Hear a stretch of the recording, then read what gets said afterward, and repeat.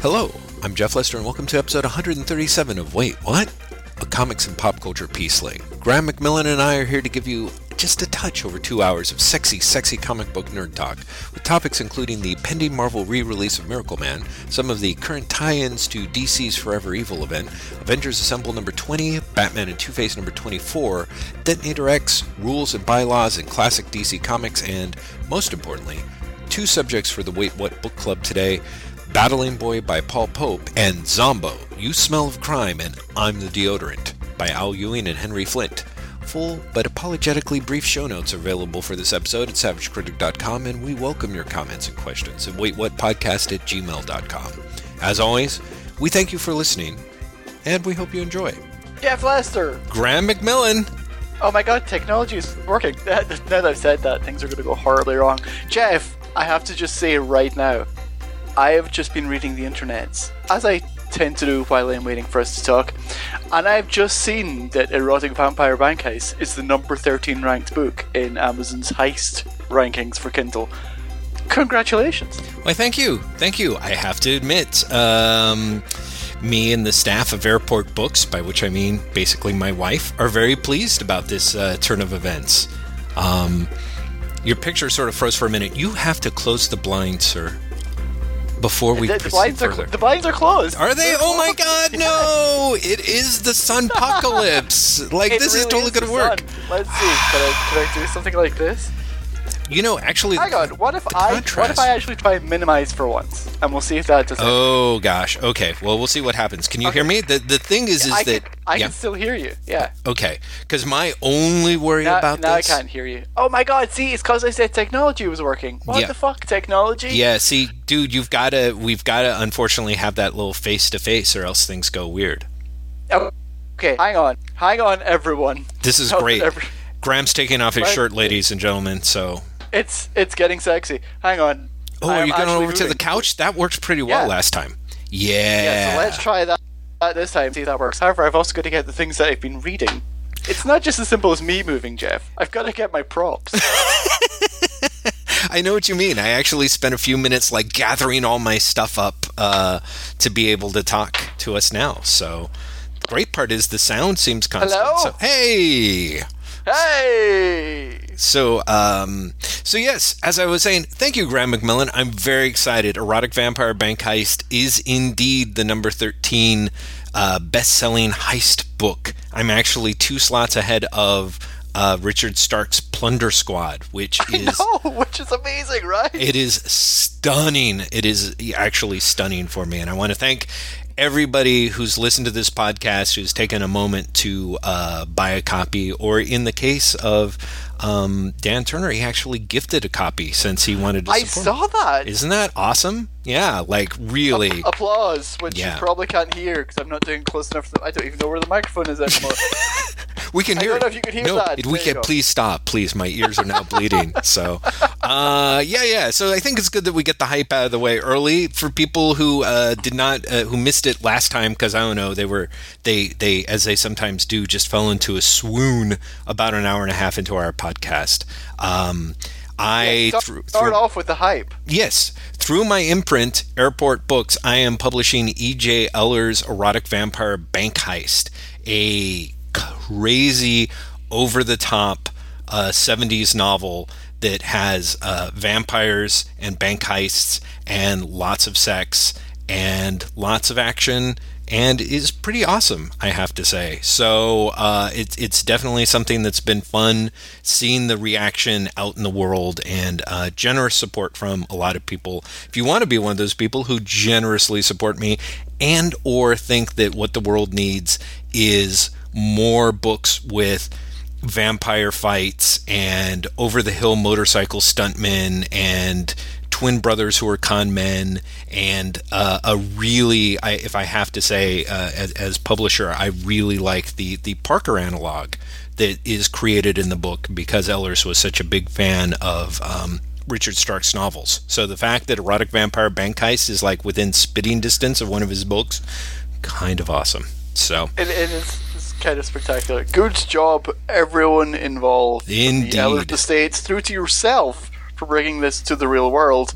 through to everyone who's bought it. Well, yes, Good indeed. job, everyone. Yes, thank you. Now, starting on those Amazon reviews so that I can get the book in front of people who don't know me and or wouldn't trust me. So, and yourself, Graham, how are you? Well, I know you and I wouldn't trust you, so let's just get that out. Oh, thanks for clarifying. That's like, whew. All right, well, yes, I apparently overspoke. How am I? I'm fine. It's a beautiful day in Portland, as we've just discovered, because it completely screwed up the recording. Yeah, it did. I'm fine. I'm very glad it's Thursday as we record, because it means the weekend is just around the corner, and I can't wait. It's been another busy week. You know how it is. Busy week. Yeah. For a while there, you kind of had like things were sort of chilling, if I dare use the term. and then I am no longer chillaxing. I am whatever the opposite is. Poleaxing? I always hoped it was poleaxing. Okay, I'm poleaxing. Sure, that's what I'm doing. So generous to go along with it. It's been a perfectly fine week. My week was greatly, and this is going to be a segue, but I'm actually completely genuine with this. My week and my day were greatly improved by the discovery of the Miracle Man solicitation that lists Alan Moore as the original writer. Well, have you seen this? No, I haven't seen it. Okay, no. so Marvel's solicits for Miracle Man issue 1 and 2 are out. Right. And first of all, Marvel are apparently trying to tank this series with the first issue. Good job, Marvel. Secondly, cause Alan Moore won't let his name be used to promote the series, right. Alan Moore is actually credited as the original writer in the credits. It actually goes written by the original writer. It's spectacular. That's great. Yeah, it's a toughie, man. I gotta say that's kind of a tough. Hopefully he'll be okay with that. I mean, I hope they were smart enough to clear that terminology with him. You know what I mean? Because it's got to be. That's just it. The funny thing is, the original writer in what world? Like, he's the original writer of those stories, but he's not the original writer of Marvel Man. Not even close. Like, you know what I mean? Yeah. It's kind of crazy. Honestly, I'm surprised they left the credit in. I'm surprised they didn't just take the writing credit out altogether. Well, but then it looks weird. You know what I mean? I think this way they're able to... Because it doesn't look weird when it says written by the original writer. The original writer. No, agreed. It's a toughie thing to market. And it sort of makes sense because it's called Miracle Man, right? So, I mean... Yes, it is. We could argue that he was the original writer of Miracle Man. That's true. He was the original... So here's why Marvel are trying to tank it. It launches with a 64-page first issue for $6, right? Of which 64 pages, $6. Oh no. How much material do you think from Alan Moore's run and Miracle Man is reprinted in that first issue? Oh please, don't tell me that it's like... Just guess. 24 pages? Jeff, it's 8. It's 8 pages of Alan Moore's Miracle Man just in the first issue.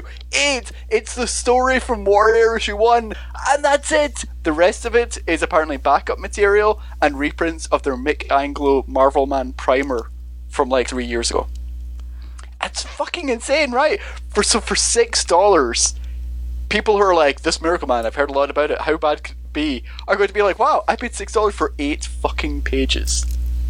So they're only going to run like the first little prologue or whatever? Yep. Or issue 2 apparently has material from Warriors issue 1 through 5, which is insane to me. They've got 8 pages, and then like if you include the next 4 issues, that's like 30 odd pages of story. Like it's super weird. I understand. All I can think is the solicitation has to be wrong. Wow. Because otherwise that is really a way to tank the series. I refuse to believe people are going to pick up the first issue and be like, well, it's only 8 pages this time for $6, but I'm going to stick around and see what it's like next issue. It seems nuts. Yeah.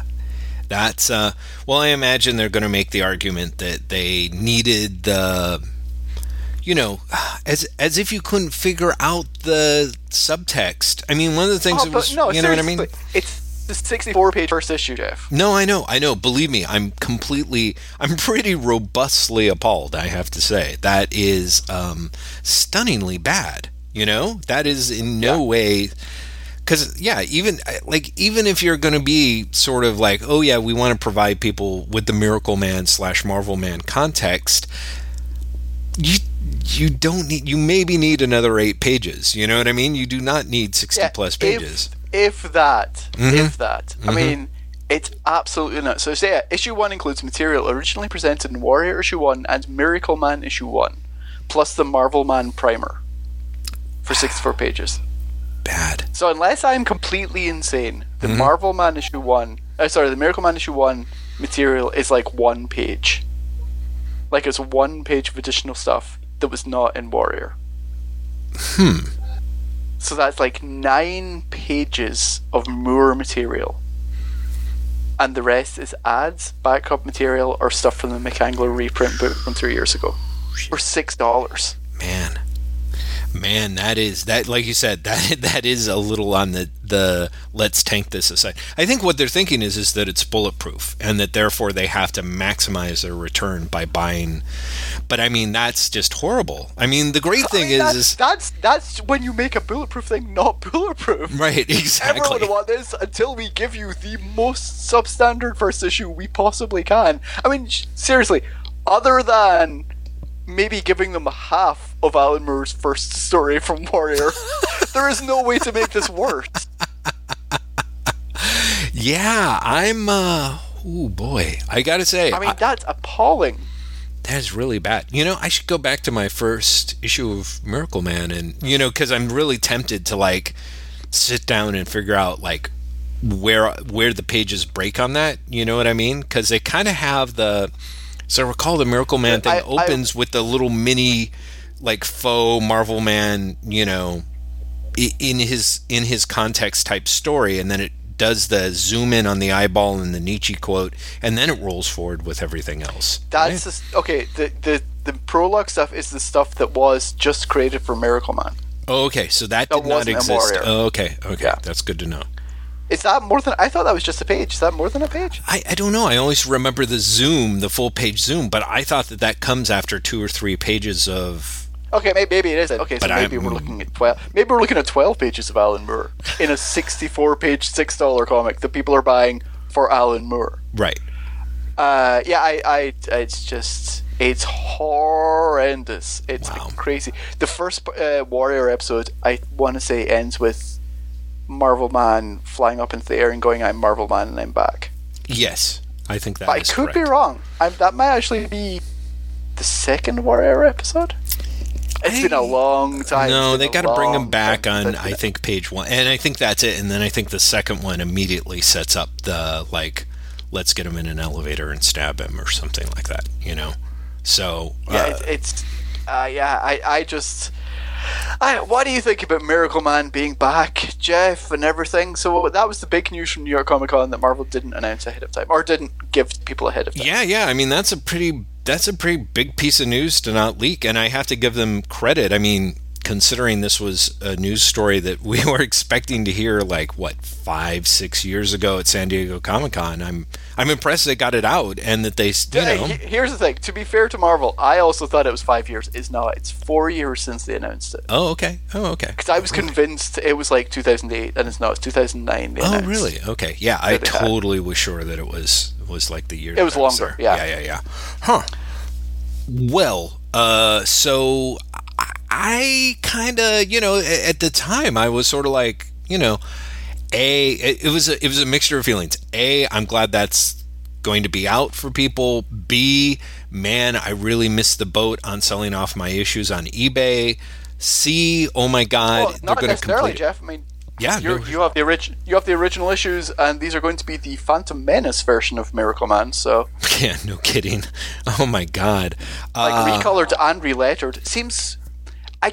It's really weird to me. Recolored and relettered, I can both see why they want to do it. Mm-hmm. Especially because when Eclipse takes over, like, the lettering in particular goes to shit for a couple of issues. Yeah. But it also, I don't know, there's something about that made me go, oh, I'm kind of not as interested anymore. Mm-hmm. Mm-hmm. Well, interesting. I'm imagining horribly over-rendered color, for one thing. Well, yeah. I mean, that's... You know what I mean? I'm imagining like terrible, like, you know, oh, look at all the computer effects we could do this time. This time he actually sparkles because we've got a Photoshop tool that can do that. And I'll be like, oh, Jesus Christ, no. You know, I'm not looking forward to that at all. Right.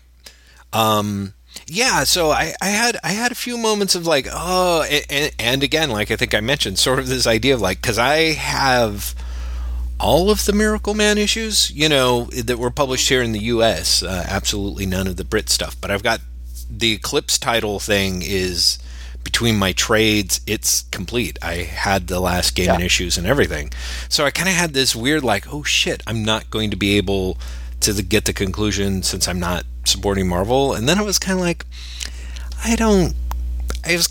I'm not sure I really care, frankly, with all due respect to everyone involved. It's a situation where, as much as I love some of that stuff, it'll be interesting I have this suspicion that it may not have aged especially well. And also, as someone who has a notoriously, low Neil Gaiman threshold, I thought Gaiman stuff ran the line between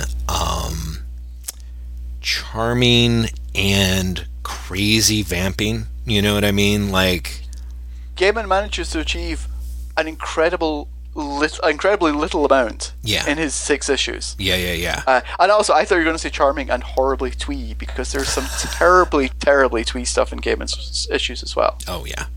But that's, I mean, it's Gaiman. Isn't that really like Neil Gaiman? You know, it's not what we want from him. It's true. I mean, he'll have a good quote, and then he'll have something sort of sentimental, and then he'll have something that would make your toes curl if it was Neil Gaiman saying it, and you're like, oh, but it's the guy who did Sandman. Sorry. Yeah, it's just, for me, I've always been like the little thing, but it's the guy who wrote Sandman. I'm just like, No, I kind of understand why he's like, hey, I'm naked in bed with a rock star at 50. You know what I mean? Because after... Yeah, everyone understands that. It's called a midlife crisis. Well, yeah, it's called a midlife crisis. Yeah. But I see why it's amplified once you've got such a twee beginnings. You know what I mean? You kind of have to. I mean, this is the most socially acceptable form of midlife crisis. I mean, by comic creator standards, he's still the very model of rationality. You know what I mean? Like, comic creators, when they decide to go nuts, they really go nuts. You know what I mean? He's not suddenly like, hey, I'm an anti-Semitic libertarian. Like, no, he's just like... There's still time. He's still hanging... He's just hanging out, yeah. Because Amanda Palmer will just be like, it's an art piece. We're going to be bigots for the next year. I'm kickstarting my new Nazi party. It's going to be very exciting. And Neil Gaiman, because Neil Gaiman seems to, maybe it's just me, but Neil Gaiman always seems to have the appearance of being like, yes, I'm completely supporting Amanda, while weirdly distancing himself from whatever she does. Like, I support her right to do what she thinks is right as an artist. Yes. Which is like, it's one of those, like, you know, I'm really sorry that you were offended. One of those completely not actually engaging with what's happening thing. So yeah, he'd be like, yes, I think if Amanda thinks it's important to be a Nazi for a year, I think we should all think about what that means for art. As opposed to being like, I'm really embarrassed, but what can you do? Right. Well, I mean, come on. He is married to her, is my understanding. I mean, you know, it's one of those lovable 21st century definitions of married, but they're married. So, you know, I think that, like, seriously, I'm not saying that my wife is suddenly going to go crazily anti-Semitic on me, but if she did, I would totally prevaricate in that situation. I wouldn't be like, no, you were wrong, even though, let's face it, that is not cool. But I'd be kind of like, oh, hey, wow, have you tried these hors d'oeuvres? Oh my God, they're refreshingly Semitic. You know what I mean? Like, you would... Can we just have a second say that it's one of those delightful 21st century definitions of marriages? It's the second time today that you've said something where I was like, Jeff, I feel like you're going really close to the knuckle of saying something that's offensive.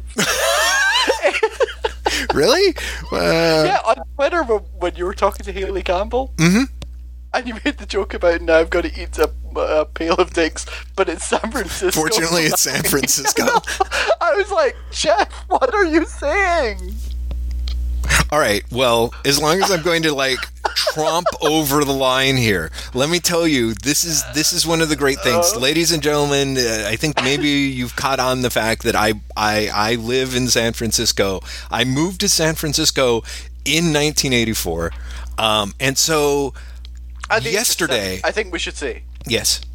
You're at the age of 7 because you're a young man. Oh yeah, that's right. No one's going to look at that beard and believe that. They're going to be like, and then he fell into the aging ray. Anyway, so 1984, moved here. I've been here a long time. The other day, Edie and I were down near Castro Street, and I needed to buy some conditioner for my beard. So there's these guys. Wait. Let's just let that sentence sink in for a second.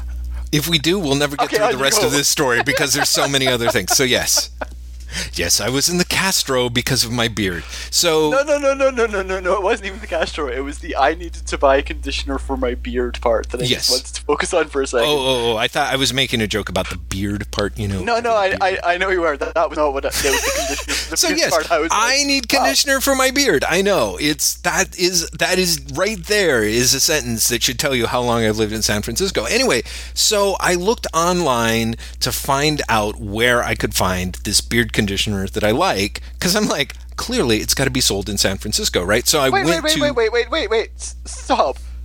You're getting conditioner that is beard conditioner. It's not just like regular conditioner that you use on your beard. There's actually specifically conditioner created for beards? Yes.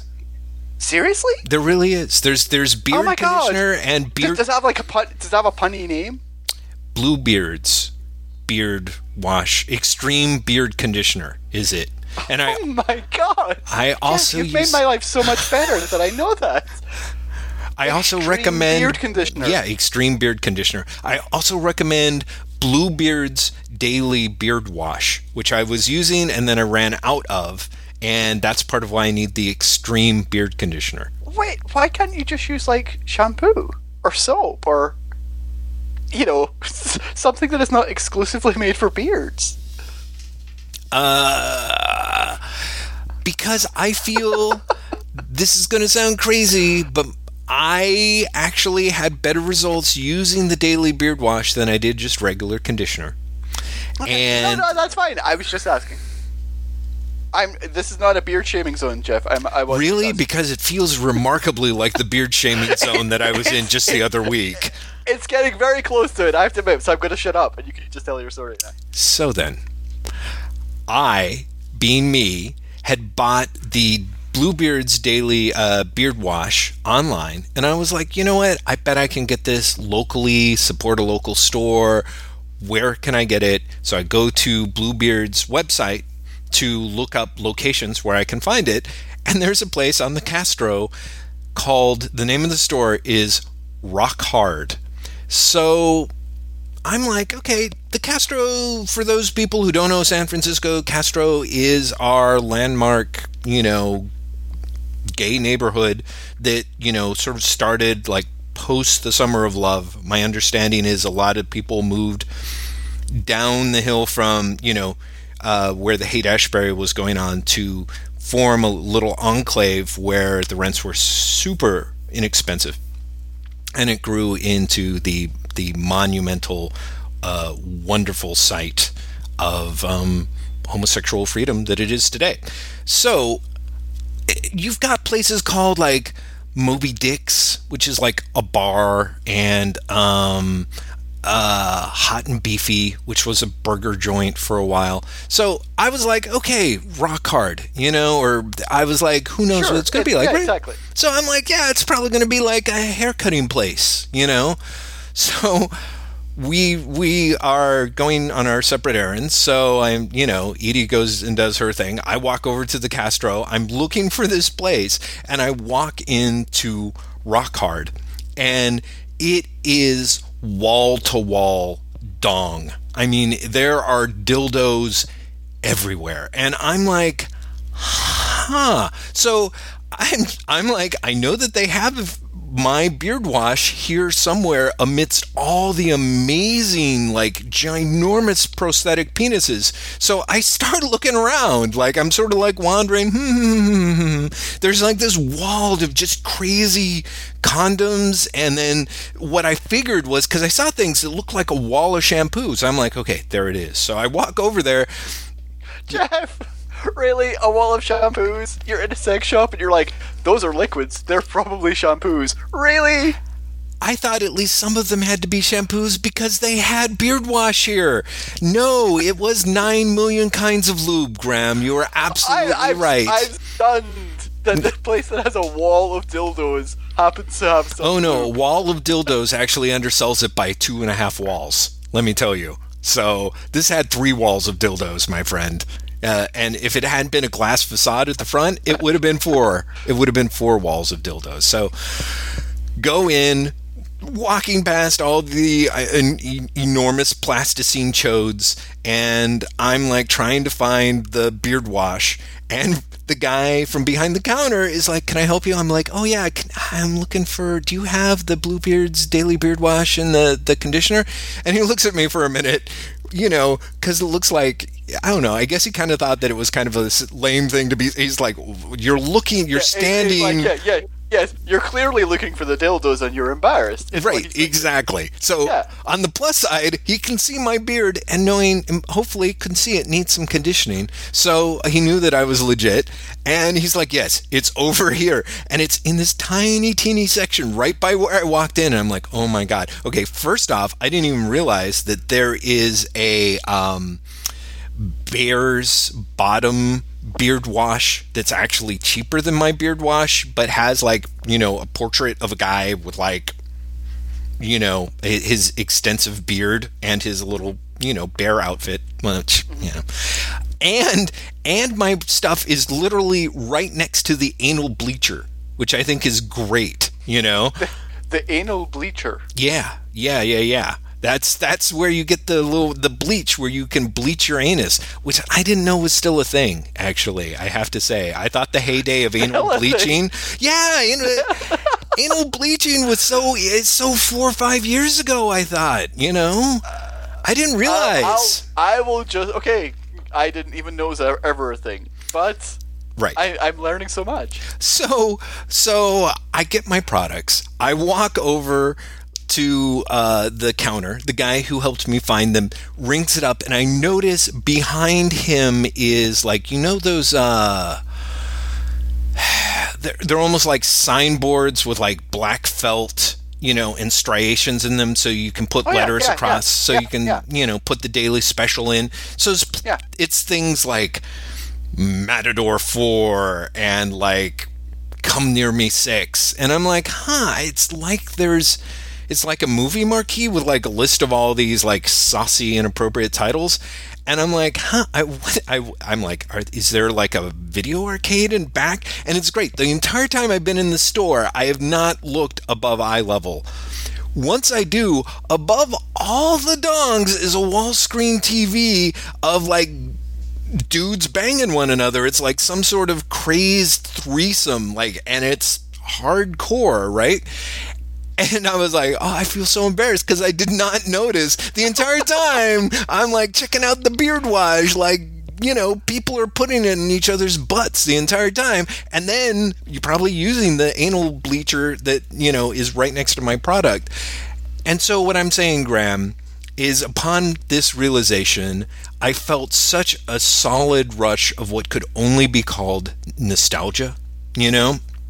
Because back when I first moved here in the 80s, like, all of that stuff was terrifying to me and pretty inappropriate. You know what I mean? Like, you're just kind of like, the Castro was amazing because, you know, they've got this whole thing going on with the Castro where it's like they don't let, like, these new dudes sit on the benches anymore because these new dudes were coming out. Now the rule is they have to put down a towel, which, let's face it, that's just common sense, right? But the fact that they actually had to push to get that little local regulation passed so that, you know, guys showing their penises on street corners, sitting out in the nude, taking in the sun and chatting, like, had to do that. when I first showed up and was in the Castro district, whether it was restaurants or, going there because I had friends who lived nearby, I just remember being so shocked by like just how kind of in your face it was, and I'm not talking about a couple holding hands who happen to be men. I'm talking about when you walk into a store to buy beard wash and there is like hardcore sex like being projected on the wall right above you. I was nostalgic because I was like, that's the sort of it's like being young all over again, this level of being like kind of disquieted, And so anyway, when I made that joke about there being a dick bucket, and I'm like, fortunately I'm in San Francisco, which people, you would have to go to Twitter to try and get the whole context for. It's pretty remarkable. I really was thinking, believe me, after being in Rock Hard, I don't doubt that there's a town somewhere in this town sells dick buckets, and B, if there is such a thing as a dick bucket, I will be able to get it because I am here in San Francisco. So that's what I'm saying. On the one hand, on the level of being, inappropriate. On the other hand, considering what I went through just to get beard wash, I'm like, I don't think anyone's really going to care. Like, I hope everyone understands that I'm not. It's just San Francisco. Forget it, Jake. It's Chinatown. That's what I'm saying. Do you understand? I want to put some context for the listeners, because even though you're like, it's Twitter, it's kind of remarkable.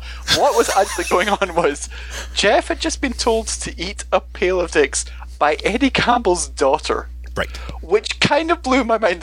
That's why on Twitter I was like, wait, what? Because I was like, Haley Campbell is Eddie Campbell's daughter, who, because I am old, I am like, Eddie Campbell's daughter is like the sweet little 6-year-old who sits beside him when he draws from hell. Yes. And then all of a sudden, she's on Twitter and she's like a fully grown person, and she's telling you to eat a bucket of dicks. Well, that was blowing my mind. Oh, I bet you were like, what? Oh, I see. Okay, this is kind of funny. Graham, I have to tell you, although it is very quick to say like, Haley Campbell is Eddie Campbell's daughter, which admittedly is the context in which you know her. I know she also writes for the Comics Journal, and she's a writer now. Yeah, she's a brilliant writer. She's a brilliant writer. For people who don't follow her on Twitter, where she is mostly amusing and also try and go to her website and keep track of whatever she writes, she is hilariously funny and just a really exceptionally strong writer. So what happened was, because I follow her, because I'm really impressed with how incredibly sharp she is, which is also pretty impressive, you know what I mean? Because Eddie Campbell is no slouch himself. So on the one hand, it sort of makes sense, you know what I mean? Yeah.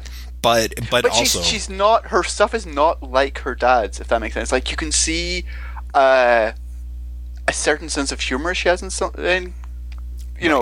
comparison or in similarity to her father. But she's not like, she doesn't have the same sort of whimsy or the same sort of like, what are you going to do? I feel she's a much more aggressive writer. Right. Yeah. I mean, if his sense of humor is drawl, she goes right out for the outrageous / hilarious, I think, but she's got a fine eye for detail in her comedic writing. So I think she's awesome. It's kind of appalling how young she is, considering how talented she is. Anyway, so yeah, she was talking about Don DeLillo books because she just finished White Noise and liked it and had sent out a general call like, anyone know where I should go with Don DeLillo next? And I'm, as I think we've talked about here, had read Don DeLillo, like all of his stuff up through the middle of Underworld, at which point things went awry for me. So I've still read a good 3/4, 4/5 of his work, and adored it. So I was like, oh, well, you should try this and try that and this and this and this and that. And one of the things that I said, because she, as a fan of David Foster Wallace, had been looking for stuff that had influenced, Wallace names drops DeLillo a lot in his interviews, and DeLillo is a big influence on Infinite Jest. So I told her to check out, God, why am I blocking on it now? The football game from '72, End Zone, which is fantastic. And then I mentioned a bunch of other stuff, and because she specifically wanted the Wallace related stuff, I mentioned a few other books. And then I was like, yeah, but if you get into him, then try some of his other stuff that's great if you're a DeLillo fan. And I mentioned Mao too. So today, actually... She did not like it. I think she did not. She basically said, this is the most boring book I've ever been recommended. I don't remember who on the internet told me to read this, but eat a pail of dicks. And I was like, okay, well... So I was like, that is not really going to make my day. So then I ended up tweeting about it. But it clearly did, because I think she was very amused by your response. Well, eventually, yeah, once we got there.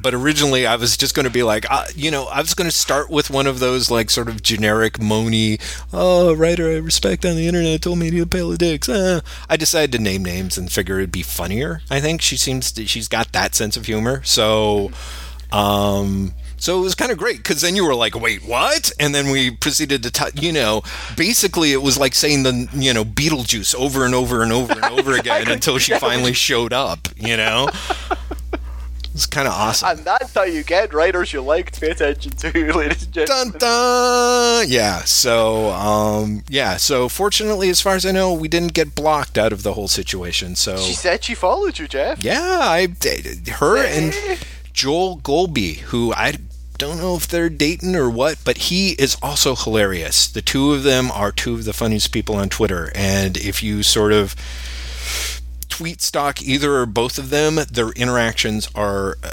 quite hilarious. So I've never even heard of him before. I'll have to look into him. Yeah, look into him. They're quite the crack up. So anywho, I can't even believe how long we've been talking, and this is 35 minutes. At least we talked about Miracle Man just a little bit. It's like this. Yeah, we did some comic stuff. Come on. Yeah. Actually, Haley Campbell is actually writing a book about Neil Gaiman to like sort of bring most of it like full circle. So and she's Eddie Campbell's daughter. It's still a comic connection. I also completely got her mixed up this morning with Leah Moore. Oh, yeah. Like, my brain, I just made a connection. I was like, yeah, Haley Campbell. She writes all those books for Dynamite. And I was like, no, she doesn't. That's Leah Moore. No. Right. So first I thought you'd said something like, whatever, the Sherlock Holmes comics are terrible, or like her Dracula comic was atrocious, and that was why she was telling you to eat a pail of dicks. And then I was like, no, that's someone totally different. No. This was much more, must have been all the more sort of surreal and slapdash for you when you realized what was going on. Jeff, I have to go back to comics for a second. I have to show you what I read last night. Are you excited? I am. Is that the second volume, you fucker? Did you get that at the library? Yes, it's the second volume of The Secret Society of Supervillains. Oh. Listeners to this podcast may remember that Jeff bought the first volume the other week and was struck by how absolutely batshit insane it is. All I can tell you is this, Jeff, because I then got the first volume at the library as well. The second volume raises that batshit insane level to a whole new degree. Oh no, really? It's one of the few times that you read a comic and you're like, you know what, this that was a mercy killing. It goes nuts. It goes absolutely nuts. A weird thing is, I've read the final issues of this comic when I was a kid. Really? And I didn't know that. Oh my god. Yeah. It's one of those things, like, I see the covers, I'm looking through the book, and I'm like, holy fuck, I remember picking that comic up in like a second-hand bookstore when I was like 10. It was the first time I'd ever read about Earth 3. Wow. That was where I found those characters. And it's the final few issues of this. It's nuts. It is a crazy ass collection. Mm-hmm. It actually starts off, because this is what's in it. It is issues 11 to 15 of Secret Society of Supervillains. Right. Plus DC Special Series issue 6, which is a special issue of Secret Society of Supervillains, plus DC Special issue 27, which I swear to God is actually called DC Special presents Captain Comet in Danger Dinosaurs at Large. Subtitle, The Incredible Dinosaur Invasion of 1977. I think I had that comic. Plus 3 issues of Super Team Family. Plus 3 issues of Justice League. Plus the 2 issues that were never finished from Cancelled Comics Cavalcade. Oh my god, I'm going to have to get this book, which is a shame because the first one was so It was so entertaining in its terribleness. I can't imagine. Well, I'd wait for the paperback of this if it ever comes out, because this is a hardcover and it's $40, Jeff. I know! It's not $40 worth of entertaining. I warn you right now, it's really not. If I go through Amazon and get it, because you were Mr. like, Jeff, get on the internet, like here on Amazon, you can get it for, let's see here, tappity tap tap, $18.60. You know. I will be surprised if you can get that for under $30 on Amazon. But I'm going to look right now on my Kindle. Talk amongst yourselves, listeners, or Jeff. Yeah, or Jeff. Oh man, there was something kind of like offhanded about that. Okay, volume 2, $25.98. See, that's what I'm telling you. Yeah. Or $18.49 new. I could get it $18.49. Well, then maybe it's worth $18.49. Yeah. But yeah, it's nuts, Jeff. It's a crazy comic. It is one of those comics where you can actually see every single issue that they're like, what are we going to do this month? Oh, fuck knows. It's totally. Crazy. Yeah. So, but it is almost worth it for the dinosaur invasion of Earth, 1977. I swear to God, I had that issue. I wonder what happened to it. I wonder why it's not in my mega overview. You probably destroyed it. You probably were like, oh God, I can't deal with this. It's terrible. You're going to ask who wrote it. It's Bob Rozakis all the way through to Justice League and then Jerry Conway. Holy shit. Okay. Wow. Yeah, because Bob Rozakis took over halfway through volume 1, as you may remember, and was impressively dismissive of everything that wasn't his, some of the ideas that his sort of ultra nerdy DC continuity stuff. So is I'm kind of curious to see how that would actually roll out, Let's see, does he also write the Super Team family stuff? No, Jerry Conway writes the Super Team family issues, and also the Secret Society special. So basically it's like half and half. It's half Bob Rozakis and half Jerry Conway. Wow. Well, interesting. DC Bronze Age, the way you want it to be, true believer. Terrible. Just terrible. It is kind of terrible. I was reading it and I was like, it's kind of funny how entertaining this terrible is, as opposed to today's terrible, where you're like, oh, this is just terrible. See? And this was one of those things when I told you about it, you were like, but Jeff, isn't this, remember, you asked me specifically how it was any different, and it is different, isn't it? Well, here's the thing. It is and isn't, because I also got comped to me this week, the latest issue of Justice League of America. Oh, yeah. Mm-hmm. Which is the first time, it's part of the Forever Evil storyline. It's the first time you've seen any of the Justice League members. We're now 2 months in, it's first time, and basically it's where the Justice League are. Mm-hmm. And it's actually really good. Really? I will hedge my bets a bit. It's really good if you're still paying attention to DC and Justice League, if that makes sense. Mm-hmm. I wouldn't expect anyone who's like, I haven't read a Justice League comic in 10 years. I'm going to pick this up. Because you'll be like, what the fuck? I don't get it. It's by far the most entertaining part of Forever Evil so far. Mm-hmm. By far. Leagues ahead of everything else that's been done in Forever Evil. Wow. Somewhat surprisingly, it's not written by Jeff Johns or anyone resembling Jeff Johns. It's written by Matt Kindt, who does a spectacular job with it. Interesting. That is exactly what I was going to ask, is how it could be so much better considering, Johns had actually done a lot of the Forever Evil stuff. So it's not actually his, huh? No, it's Matt Kindt. And it goes with a very, very simple idea, which is that the Justice League are in some sort of super scientific prison somewhere, but they're all imprisoned individually in essentially their worst case scenario. Right. Whatever the worst case scenario is. So for the Flash, it's that he, no matter how fast he runs, he can't save everyone. Mm-hmm. For Green Lantern, who it is no longer Hal Jordan in this, it's Simon Baz, it's that he is actually a terrorist. And he accidentally does destroy Detroit. For Superman, it's that he can't undo the death of Dr. Light. Yada yada. Interesting. And it's a really nice issue. It's kind of sad that it's sort of connected to Forever Evil, which has been so disappointing up until now. Right. Well, who knows? Maybe it'll help turn it around, But what I was going to say is it's got a focus on character in a way that makes it both really like the Secret Society stuff and also much better than the Secret Society stuff. In part because the level of craft is better, because back then they really were hacking it out as in who's going to fill up these 20 pages? Oh, fuck it. Right. But they still included character moments, even if the character moments were so completely on the nose. It would be like Aquaman turns to Flash, "Hey, don't you like Twinkies?" "Yes, I do like Twinkies." You know what I mean? Like really, really broad. I think you're on the edge of saying something inappropriate here, Graham. I'm talking about the delicious Hostess fruits flavored snacks, Jeff. Still saying something Oh my god, you're inappropriate. frozen with the most terrible thing ever. Really? Oh, okay. I'm moving now. Can you see me move? Are you there? Yes, I'm here. Can you hear me? Oh, yeah, I'm sorry. You froze, and I actually took a photograph of what you froze with, and I have to email it to you. Oh, Because, no. Jeff, No, it is amazing. I mean, amazing. Oh, no. Okay. Well, No, you will see why I was terrified that this just froze. oh, I don't want to know. So, well, fortunately, I haven't gotten the email, so I can pretend it didn't happen. So, Graham, that is It's fantastic. coming. It's on its way there. I actually got a bunch of other DC stuff that was comped, including 2 other Forever Evil books. I got Forever Evil Trinity of Sin Pandora. Ooh. Because, yes, it's now got 2 subtitles. Yes. Which is...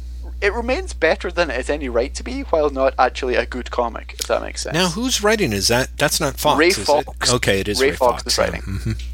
And it's now got Francis Portela drawing, who used to be doing the Legion of Superheroes books, Mhm. and is a really underrated artist. This is not the right comic for him. He was much better in Legion, but there are times in this issue where he really looks like Kevin Maguire's stuff. Wow.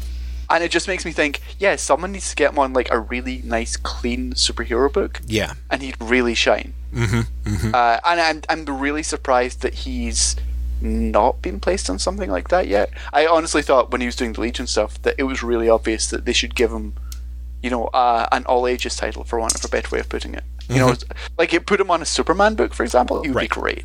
Yeah. I would really like to see him on a Superman book. They also sent Rogue's Rebellion. Oh. Uh-huh. I love the Flash. I love the Rogues in the Flash. Yes. I always have. I think they're a fun collection of characters.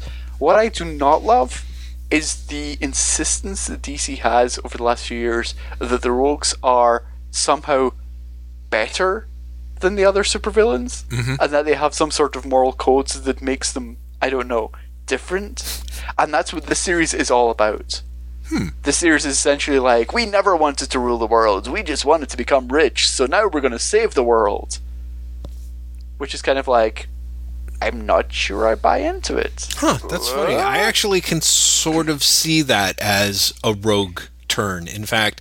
But that may well be because of the way that I've It's very consistent with the way they've been portrayed in the last few years, especially Exactly. since Jeff Johns' run. Yeah. I was I'm gonna just say. not sure. In part because I think my rogues are the William Messner Loeb's run, where they'd all pretty much stopped being supervillains. Even Right. Well, They see, were that's what I was pretty going to much just say.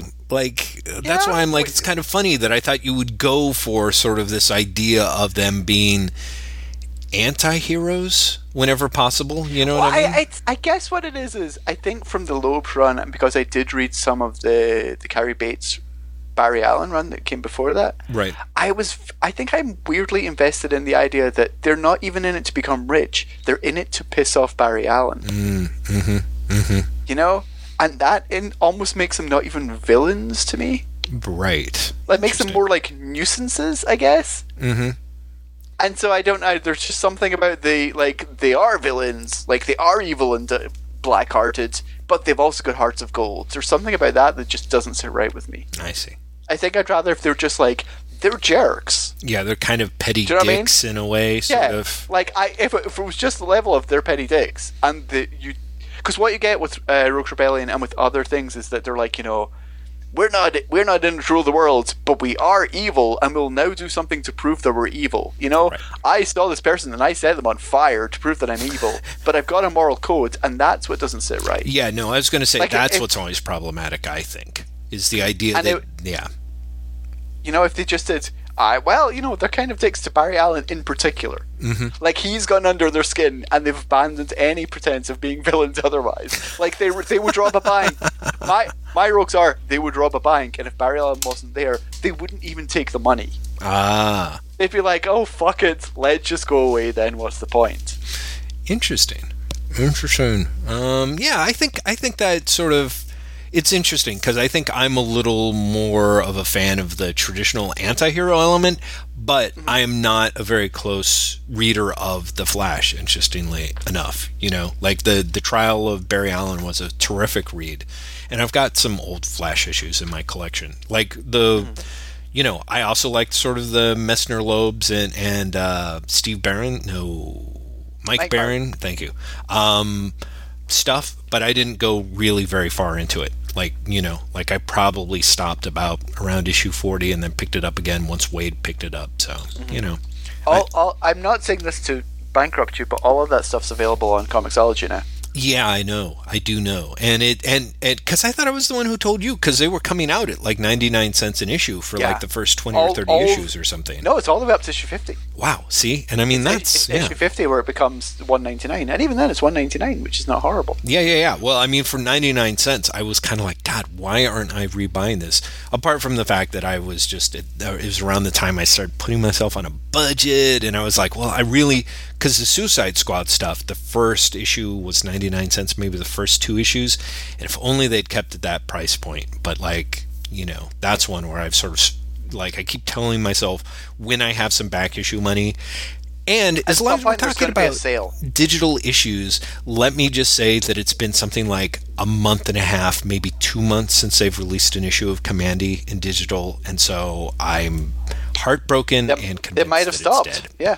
Which is a shame because they have it all. They got the digital files.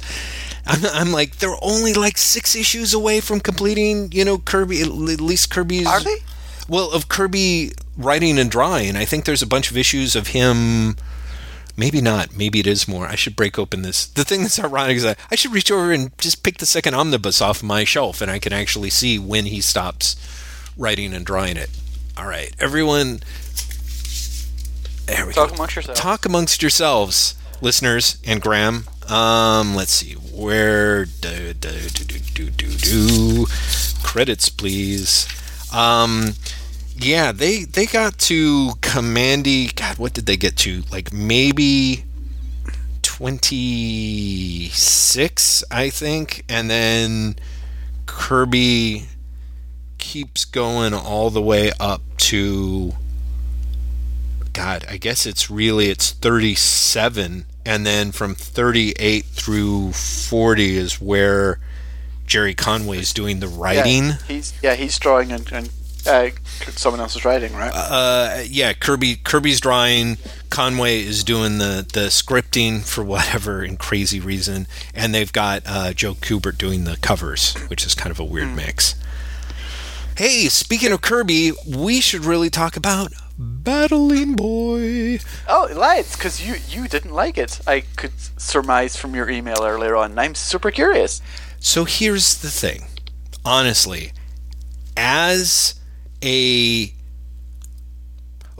so basically my thing is if I had known going into Battling Boy that I was reading the world's most spectacular, highly priced DC first issue presents ever, I would have had a completely different set of expectations than what I had. As it was, I was reading it. The work itself, I think, is phenomenal. Like, if anyone has any doubts, if you like Paul Pope even a little, it's basically Paul Pope doing Jack Kirby as a Miyazaki movie, is the way that I would pitch that. And that just hits so many of my erogenous zones. I would actually add Ditko in there. I see an awful lot of Ditko in Pope's evocation of Kirby in this. Oh, interesting. Well, it could be because I feel like Pope is like he loves Kirby, but he clearly his storytelling is more Ditko-y. You know what I mean? Yeah. And frankly, let's face it. There's a huge influence of the Fleischer Superman cartoons in this too, which to me isn't surprising because Miyazaki actually pulls a lot of that stuff too. Like if you look at like Castle Cagliostro and what's the one with the big metal dudes? Is that Anyway, so it's very much, Fleischer Superman cartoons in huge places, Kirby, but Pope's movement of people is very Ditko-y. I love the fact that looking at the Haggard West stuff, whenever West comes in for a landing, he always has to keep running, because it's that little hop run kind of thing. Just beautiful stuff. Just absolutely beautiful movements and things. But at the same time, he's really going for, it's, I was like, kind of like, oh, it's New Gods. Oh, it's actually like Thor. Actually, it's kind of like New Gods and Thor. And so I was very much like Mr. Miracle done as a Miyazaki movie and blah, blah, blah. All of that stuff is all great. But you know what? At no point do they say that it's the first book. It is not conclude. It does not, you don't even get an impression that it's going to go on anywhere. You have to take it as its own thing, as its own story, and as its own story, it is utterly fucking incomplete. Like, it taken on its own thing, Pope is lining up all this stuff that is clearly going to pay off, like in the long run for huge things, but there's no, by the end of it, I kind of was convinced that even Pope didn't think he was going to be coming back for it, Really? Yeah. See, I approached it totally different for two reasons. One, I've known all along it was going to be 2 books. Okay. Because he said That's that great. in Okay. every single interview he's ever done about it. Terrific. Why didn't they put book 1 in it then? Why isn't I really it don't book know. 1?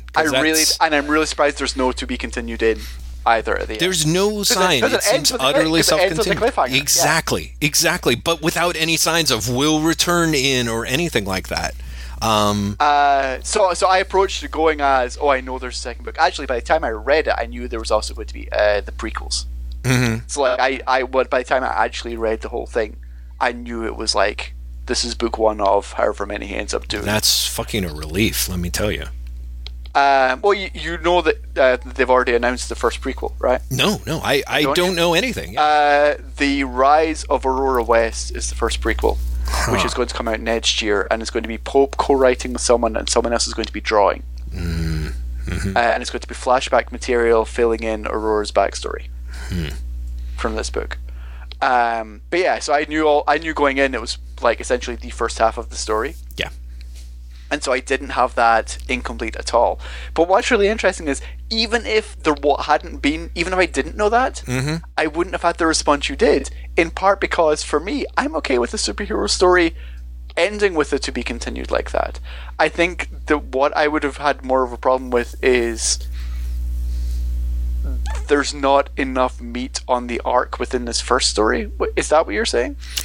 It's kind of close. There's a little bit. I feel like, because believe me, like that final 10 pages moves like gangbusters, and arguably Pope slips in enough of the connected dots that you kind of feel like, okay, I did read a satisfying installment. You know what I mean? Like, I did get that feeling like, okay, like he's had to admit the fact, like Battling Boy has had to admit the fact that he can't do it on his own. And Aurora West has, taken on her father's mantle and sort of come out of nowhere. And you see that Coil and Wire, I think it's Wire, both are kind of, not only do they get away, but you realize that they are beholden to other dudes. But there's a lot of it, like there's a long sequence where they go to the bar to recruit the bad guys, and they've got the chainsaw and all that sort of stuff. It goes on for pages, and which is great if it's a longer continuing piece. But looking at it, and this is the other thing that is, I know, kind of put you in a hard space, because I know you know the people in First Second, and I know you know the marketing people, and you're close to them, and it's awesome.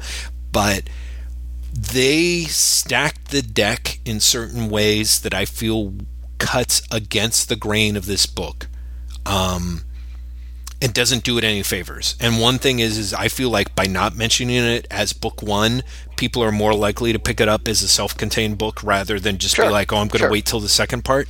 And also, honestly, the size of the book is too small for Pope's art. I'm more convinced of it now reading it than I was the first time. Really? Yeah. There's parts in it, Graham, where you look in the background, even the stuff that's in the Haggard West full-size shot, where it's like scenes where he lands or he takes off, and you can see the thin little flying wings that aren't there in this version, or like when somebody's holding somebody back and it reduces down to the size of blobs. Like, one of the things is, to me, and this is totally pulled out of my ass, and I can't really say that it's a ironclad theory because I was only thinking of it while I was looking at it, but one of the things that's great about Pope to me is that he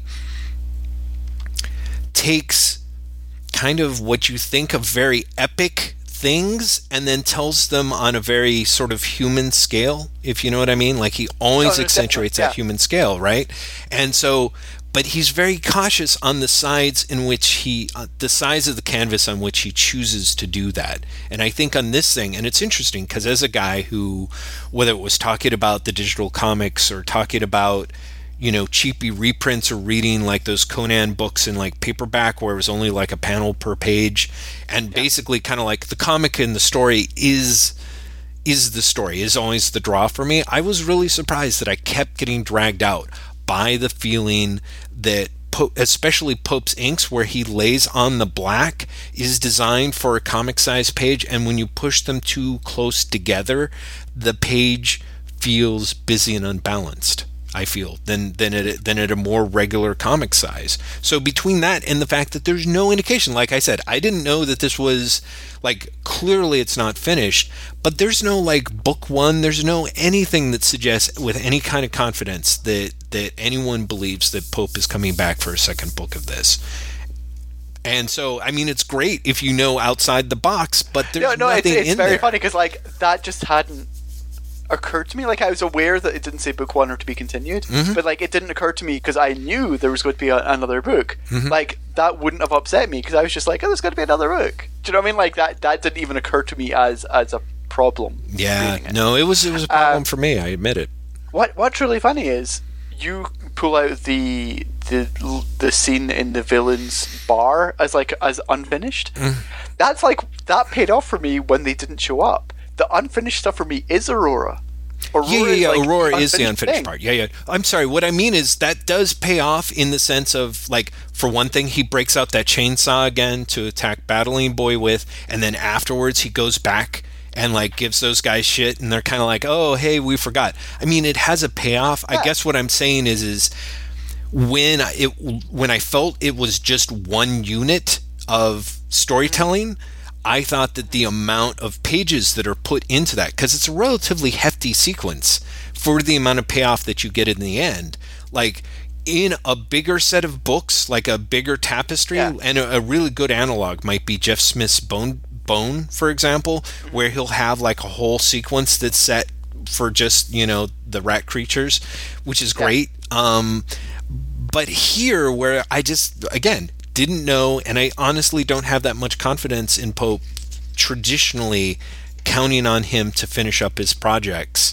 to really be sure that this was going to wrap up, so I found myself being really frustrated in that scale. But you're right, the Aurora West stuff is rough. The Battling Boy himself is actually a really flat character. His father is actually, in his weird way, more developed at this point in this volume, Yeah, I think in part because his father is acting against the stereotype, whereas Battling Boy is the stereotype. Yeah, exactly. Like, Battling Boy doesn't evolve beyond it, whereas I think the father is always, throughout the entire thing, is always presented as, he looks like Thor, but really he's just a disgruntled father. Right. And that gives him more depth, because you're like, oh, I expected A, and I've got B. Right. Whereas with Battling Boy, you're like, he looks like A, and he's A. Yeah.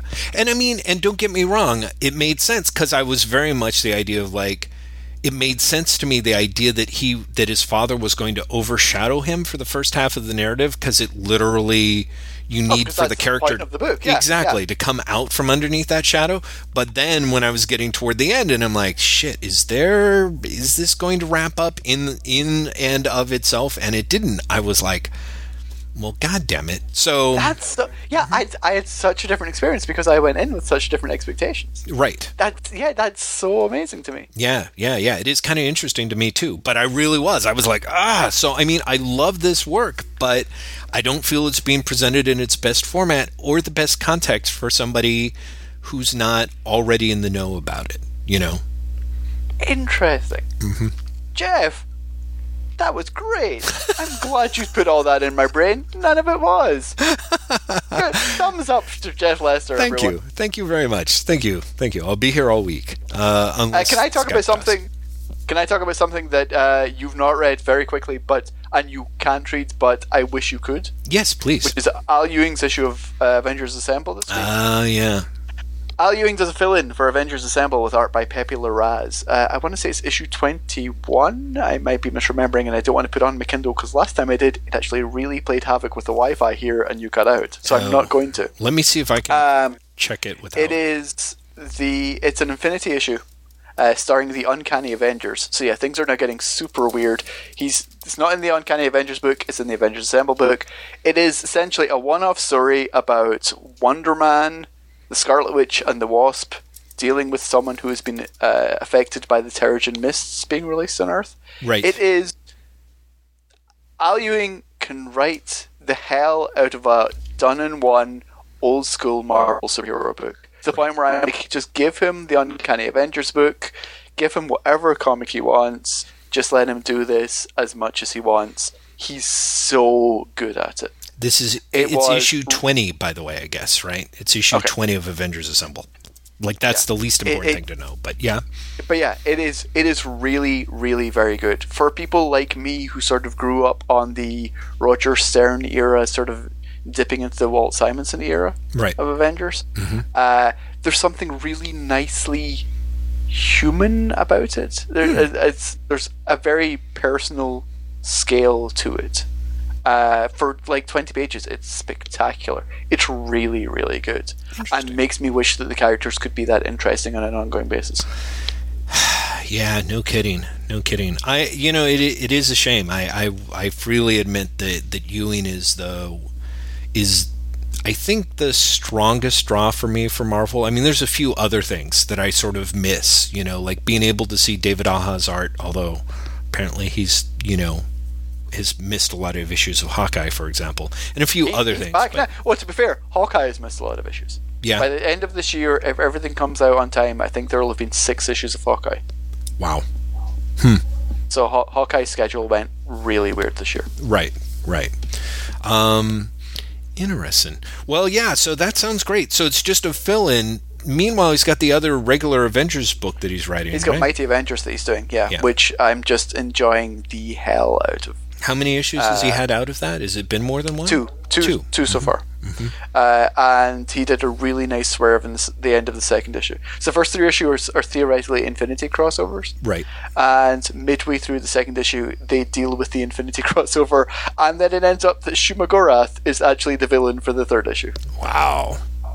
Nice. And I was like, of course it's a giant fucking, Lovecraftian lizard demon invading New York. Why not? We can deal with that in an issue. Yeah, so it's a nice book. That's great. Well, before we get to the Wait What Book Club installment, because it is the perfect segue, I should mention that after reading Battling Boy, I read this super quickly, and holy cow, do I like Patrick Gleason's art. It is just so nice. This is... You said that before. Batman and Two-Face. This is issue 24. Pete Tomasi, Patrick Gleason. I know that I skipped at least 1 issue, if not 2, before this that I have not read, but I figured I could pick this up. Yeah, it's... His sort of gothic, illustrated style in some pieces is just lovely, and there's weird stuff like Pete Tomasi's writing in this is really weird. I'd be really interested to have you check it out. Good or weird? I will when it gets to the store. Like Batman and Robin / Batman and whatever it is these days is on my pull list. Good. I think Tomasi and Gleason are a great team. I've loved them since they did Green Lantern Corps for a couple of years. Right. And I'm tempted to hunt some of that stuff up because they are. I really loved it. And I tried jumping into the beginning of this Batman and Robin run, and because I picked up the first trade, and it was both kind of interesting and kind of dull. It stumbles a bit at the start. Yeah, it really does, and then it definitely heats up. That the death in the family issues were actually the best issues. What in is the actually, crossover, I think. What is great is if you, again, you'll probably have to hunt up your library for this. If you can read all of the Damien issues of this series, so I think it's 1 through 16, in a sitting, you will see that Tomasi sets up a shit ton of stuff in those first issues that pays off in like the death in the family issues and the epilogue following it. A shit ton. Yeah. There are lines of dialogue that pay off. Wow. It's amazingly well done. Did you read their Blackest Night Green Lantern Corps issues? If not, those are the ones to hunt up, Jeff. Right. They did the best Blackest Night issues. With the simplest of ideas, which is, oh, that's right, shit tons of zombie Green Lanterns on Oa. Right. The end. Right. Let's do a horror story with that. Yeah, I believe it, because they're very good with the horror stuff, actually, of course. They're really well synced up. Well, check out this latest issue, because the thing that's interesting to me is Tomasi is, and maybe I was not reading the other issues as closely, but this issue in particular would, if I'm giving to give Tomasi the benefit of the doubt, he's doing some very, very interesting dialogue flattening for, I think, deliberate effects. And I don't know if that's just to rebound off of the art or whatever, or if it's just sort of the same way that Gleason's art has always been stylized. It feels like Tomasi is pushing the stylization of the dialogue in a way that matches it in this issue. Interesting. And I could be wrong on that, but I really was struck by, I was like, it really feels like a very different sort of Batman comic than I think they were even doing before. But yeah, as one of the few DC books that I'm picking up, and as something that's still $2.99, thank God bless it, it's an enjoyable read. I mean, a weird read. This issue was not complete, and there was a couple of really weird storytelling shortcuts that made me feel like, am I supposed to know this? Very strange book since Damien died. It's been like, I'm sure they think there's a through line, right. But having read them all, I'm not sure if there really is. Yeah. At first it was like, oh, they're doing the 5 stages of grief, and then like an issue later you're like, well, they're clearly not, unless this is a stage of grief that I've never heard of. Yeah, it's super, super weird. It becomes a very strange comic after Damien dies. Yeah, it really does. Like, they're kind of like, what are we going to do? And this is one of the first issues that I've read that sort of felt like, okay, we know where we're kind of going. Like, it's the first issue to me that didn't feel like a fill-in title in some ways. I want to say you might have missed the last issue. I can't even remember who the guest star was last issue. Maybe yeah, Catwoman. I'm sure I missed it. I'm sure I did. I think you did tell me it was Catwoman, and it was a nice change because it was a little bit more of him moving toward the embracing life angle of things. It felt like there was a little bit less of the playing for time. Because there definitely did seem like there's some filler in there while they didn't really know what they're doing. So I don't know. We'll see. We'll see where it goes. I know that it's doing the origin of Two-Face is the arc for the next few issues. Yeah. And Carrie Kelly is apparently going to be explained in that, so that'll be interesting. Yeah, I don't think she popped up at all this issue, but I could see where maybe that might happen, frankly. So, yeah, we'll see where that goes. Anyway, just wanted to mention it before we move on to kind of the main draw, which is the book club discussion, if you're ready. Are you ready? I'm ready, Jeff. I'm ready. Are you ready?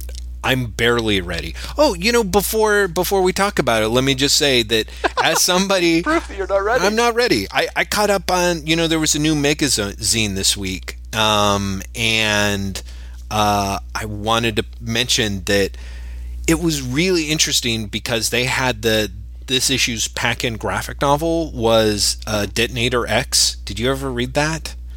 No, what is Detonator X? Detonator X has, it's got such a great title. It is basically a giant robot comic, scripted by Ian Edgington and illustrated by Steve Yowell, that ran in... Oh, I'm almost definitely going to buy it now purely because Steve Yowell Me and Steve Yoel, I'm always far too tempted to buy anything he draws. Well, It's so good. it's interesting, and what as they point out, like when you start reading it, it's very much like, holy shit, this is remarkably similar to Pacific Rim. Now, I mean, admittedly, there with the giant robots versus giant monsters thing, there's a lot of ways in which one can say, holy shit, this is really similar to Pacific Rim. But as a book that came as a prog, series of progs that came out.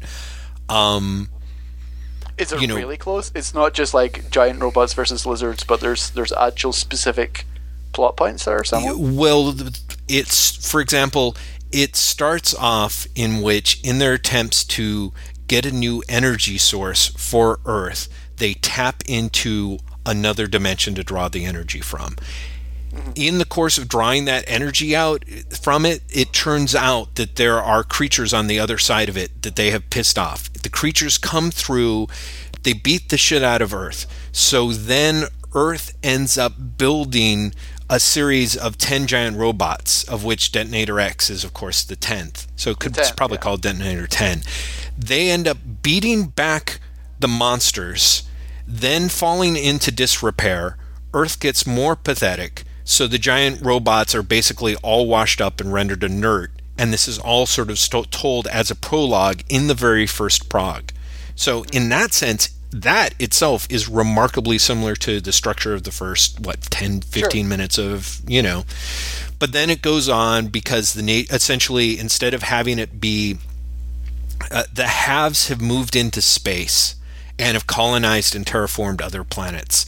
And the have-nots have been stuck on Earth, which has basically been turned into a junk planet. So it's Pacific Rim meets Elysium. Meets Elysium, yeah. But there's actually was a little bit, although it's only talked about but never shown, but they talk very much about the idea in Pacific Rim, how the rich have all retreated inland and it's the poor in the coastal cities. No, it was just the rich getting off Earth part that I was like, hey, that's that Matt Damon film that everyone... Yeah, exactly. There's probably a lot more in there, too. So it goes on from there. Honestly...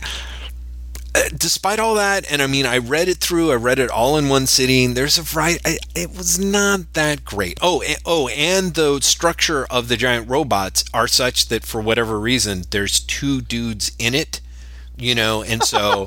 Wow! Yeah, so there's a variety of things where it's like, I would be shocked if somebody did not read this, even if if totally forgot it.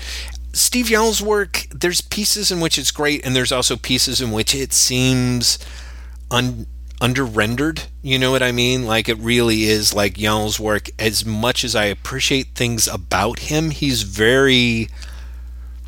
should be drawing, I don't know, the rose and the thorn, or you know what I mean? He's not necessarily the sort of guy that I would think of as big widescreen action, especially in a book, since it's a 2000 AD prog, where you have to be able to suggest that without being able to go all the way and show it. You know what I mean? Yeah. So, enjoyable. And I mean, I realized I hadn't read the graphic novel Pack-In from the magazine before, which was a ridiculously old... whoever the cab driver with the robot arm is, Tanner or whatever, like Tanner gets kicked out of Zero City and basically has a lot of really bad fake faux cursed Earth story adventures. The Night Zero and Beyond Zero stories where they were actually written, this is completely random, but they were written by 2000 AD's movie critic at the time. Yes. And I think it's really clear. Like, you're like, oh, he's ripping off this movie. Yeah. Oh, he's ripping off this movie. Yeah. And in fact, this one where he's he's ripping off the whole sort of golden age of serials. He actually wrote, I guess, Carnosaur, and they puff his name up like he's a big thing, on the back of these books. They're forgettable, disposable trash, but I am amazed at, sort of like Secret Society of Supervillains, how much, and admittedly, I've missed the shit of the shit era that you guys have talked about, but crazily disposable 2000 AD stuff, I can read it for apparently 60 pages at a time without blinking, But that's also just it, like, it's being presented, like, when you were saying Detonator X was not really doing it for you, part of me is like, well, of course it's not. It's the free giveaway with the magazine. Do you know what I mean? Like, obviously, not all of them can be winners, and so when you get something for free, I feel like your expectations are lowered the same way that they are when you read Secret Society. Yeah. Because there's no way they can sell Secret Society to you as, like, this is a great lost classic of comics, because you know it's not. You're going to be like, oh, Barbara Zakis, Jerry Conway, and Arvil Jones, those are the cream of 1970s creators. This must be the greatest comic ever. Instead, you're like, those are, completely professional workmen creators. Right. This will be, this will be 20 pages of comic per issue. Yeah, so, yeah, exactly. And on that level, I feel like you approach it totally differently. So I think when you have a Detonator X or Night Zero, you're like, how bad can it be? And if you go in with that... Which I did, except Detonator X really was, when I saw that cover, I'm like, oh, this is going to be fantastic. And then reading the first chunk of it and being like, holy shit, this is so Pacific Rim before it was Pacific Rim. This could be amazing. And by the end, it was like, but I still read it. I still kind of enjoyed it in that way that you can enjoy reading comics that aren't very good. They're not even laughably bad, Yeah, but again, it's 60 pages of free stuff. Yeah, I guess. I mean, you know what I mean? Like, you're getting you're getting the rest of the magazine. I mean, ultimately, you're paying what, $4 or $5 for 130, 140 pages of comics every month? Yeah, let's not go into this, because last time we discussed it, and you're like, oh, so basically, Jeff, you could be paying 1/10 of the price if you're just buying it direct through. But no. You know what I'm saying? Like, I do know what you're saying. For what you're paying, especially if you compare it to American comics, you're getting much more than you would if you were buying it. Agreed. An American title. Yeah, I think you're probably right. I mean, it's...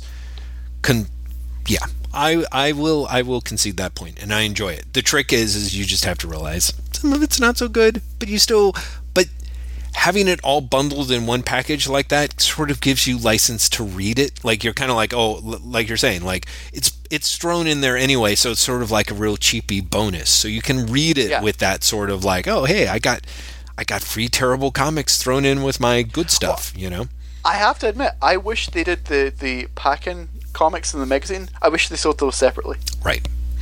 I really do, because I would buy all the fucking Mercy Heights stuff, which I've never read, but as a Rogue Trooper fan, I really I'm curious about its place in the mythology. Because Mercy Heights was this spin-off series that connected the Dave Gibbons 1990 reboot of Rogue Trooper to the original Rogue Trooper. Wow, right. And so part of me is like, I have to read this. Right. That's super interesting to me as a crazy fucking nerd. Right.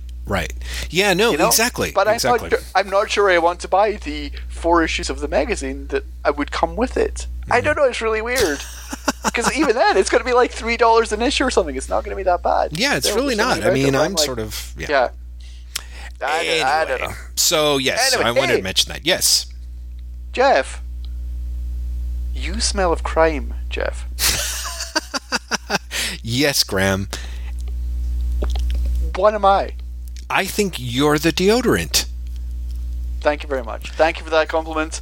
Ladies and gentlemen, we are talking Zombo, which, as I reread it last night, I realized maybe the single most quotable thing that has ever appeared in 2000 AD. I have to say, this second trade of Zombo, I read the first trade of Zombo, which I quite liked, and was super clever, super sharp, and had a lot of the sort of 2000 AD sort of dark humor that originally unsettled me when I was much younger, and I've come to appreciate now that I'm older.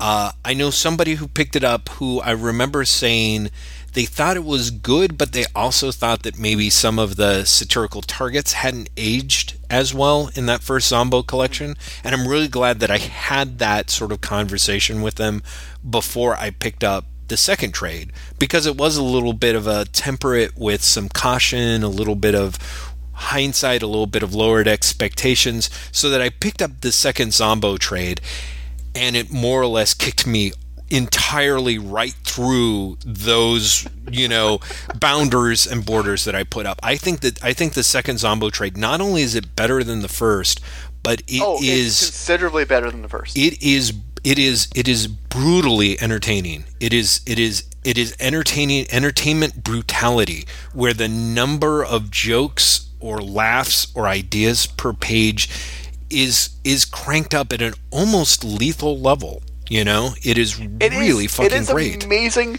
how fucking fast it moves through the story, especially the second story, especially Planet Zombo, which just rips through the fucking story. Yeah. It's astounding when you read Planet Zombo in a oneer. Yeah. Not in the 6-page installments into the but when you read it all at once, you realize just how fucking fast that story moves, and everything that they do in that story is amazing. Yeah, it is. It's just so fast, and there's just like, even when we're doing exposition by giving you parodies of the Fantastic Four, yes, that are at once loving and brutal. Absolutely, it really is. Yeah. It's and then what they do to them when they're done with the exposition, yes, is not only is the punchline to the joke.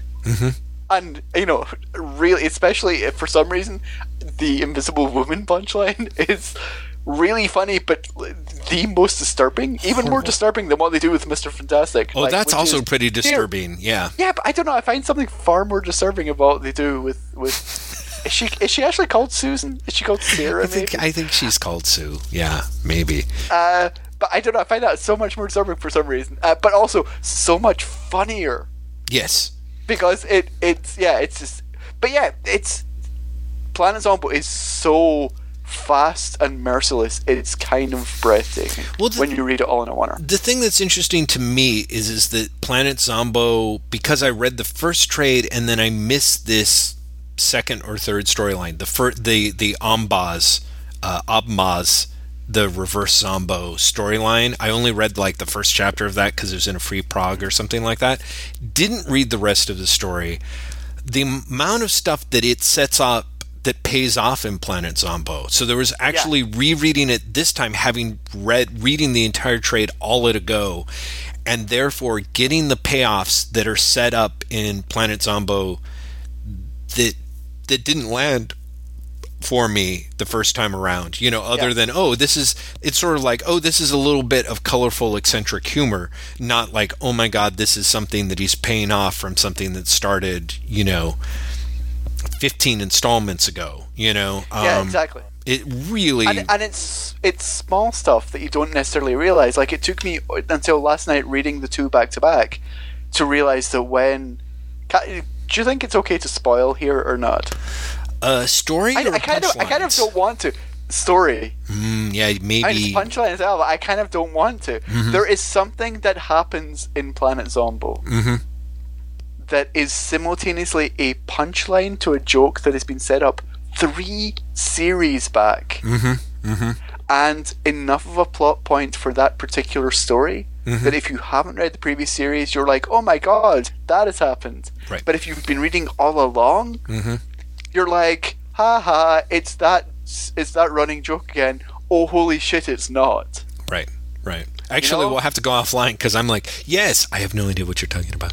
So all I know is that, for example, the line about eggs that seemed like just a little throwaway was beautiful this time in the full context of the and second also, trade. did you and by the time you get to the bonus story about how Zombo's powers work, and the egg thing is just taking even further. Yeah, it's just like, holy shit. Yes. Yeah, well, it and that delightful free comic book day story about Planetronics. Planetronics. About lines, which probably wouldn't have made any sense to you before, but now you're like, oh, it's the Voltron joke. Yeah. No, I got the Voltron joke. I just didn't realize that Planetronics had appeared in the Abmaz thing for like 4 panels and was hilarious. Yeah, and it's great. So the fact that they bring them back in and of itself is hilarious, and then everything that he goes on to do with them is astonishingly good.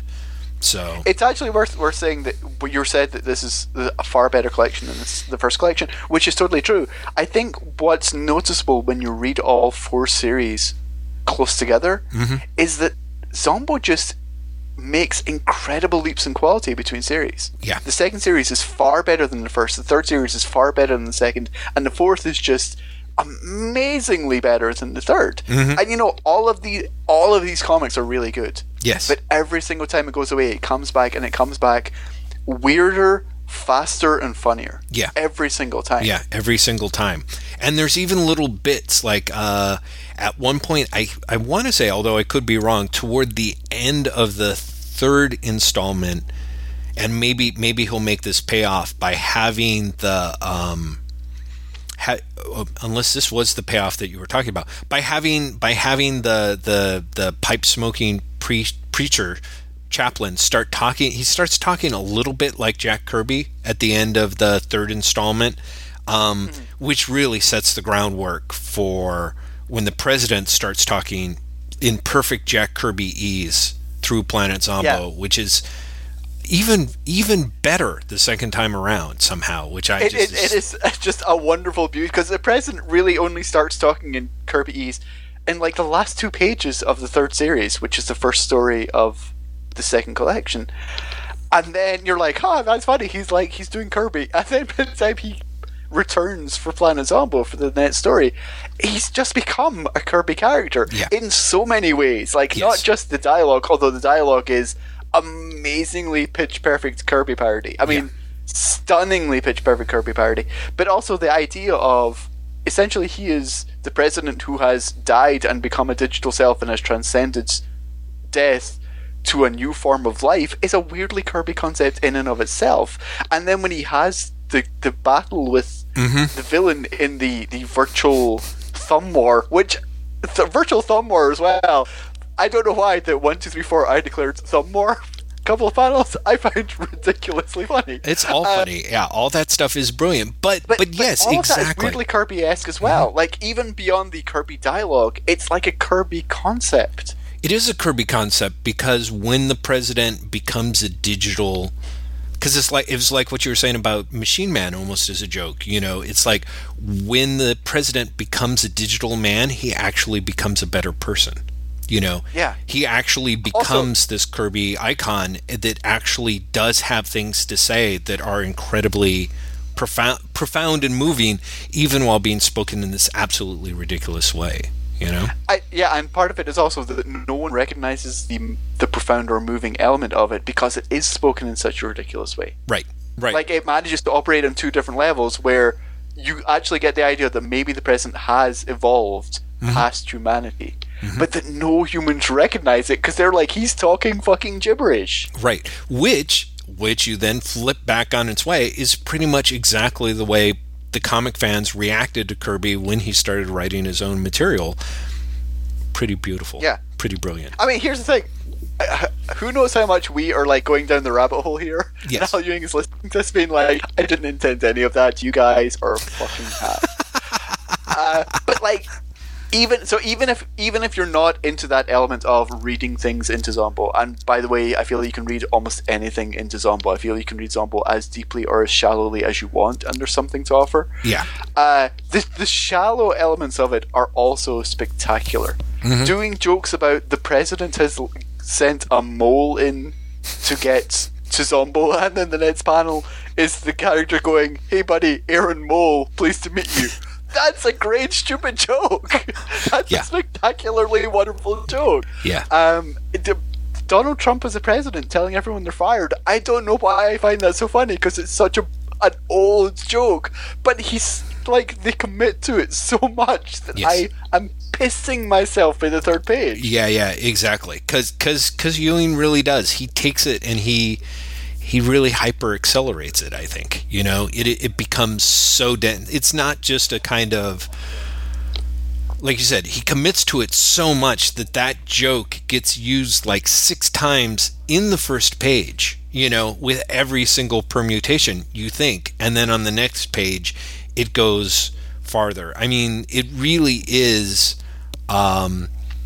it is a really, really hard-working, you know, piece of work. You know, like all of it is like, it appears easy and effortless, but when you look at how far it goes beyond where you think it's going to go, it really is extraordinarily, I mean, and that's something that I sort of generally enjoy about 2000 AD at its best anyway, is it takes the time to, like, it not only commits to the dumb thing or commits to the dark thing, but then tries to push it a little farther than even you would expect.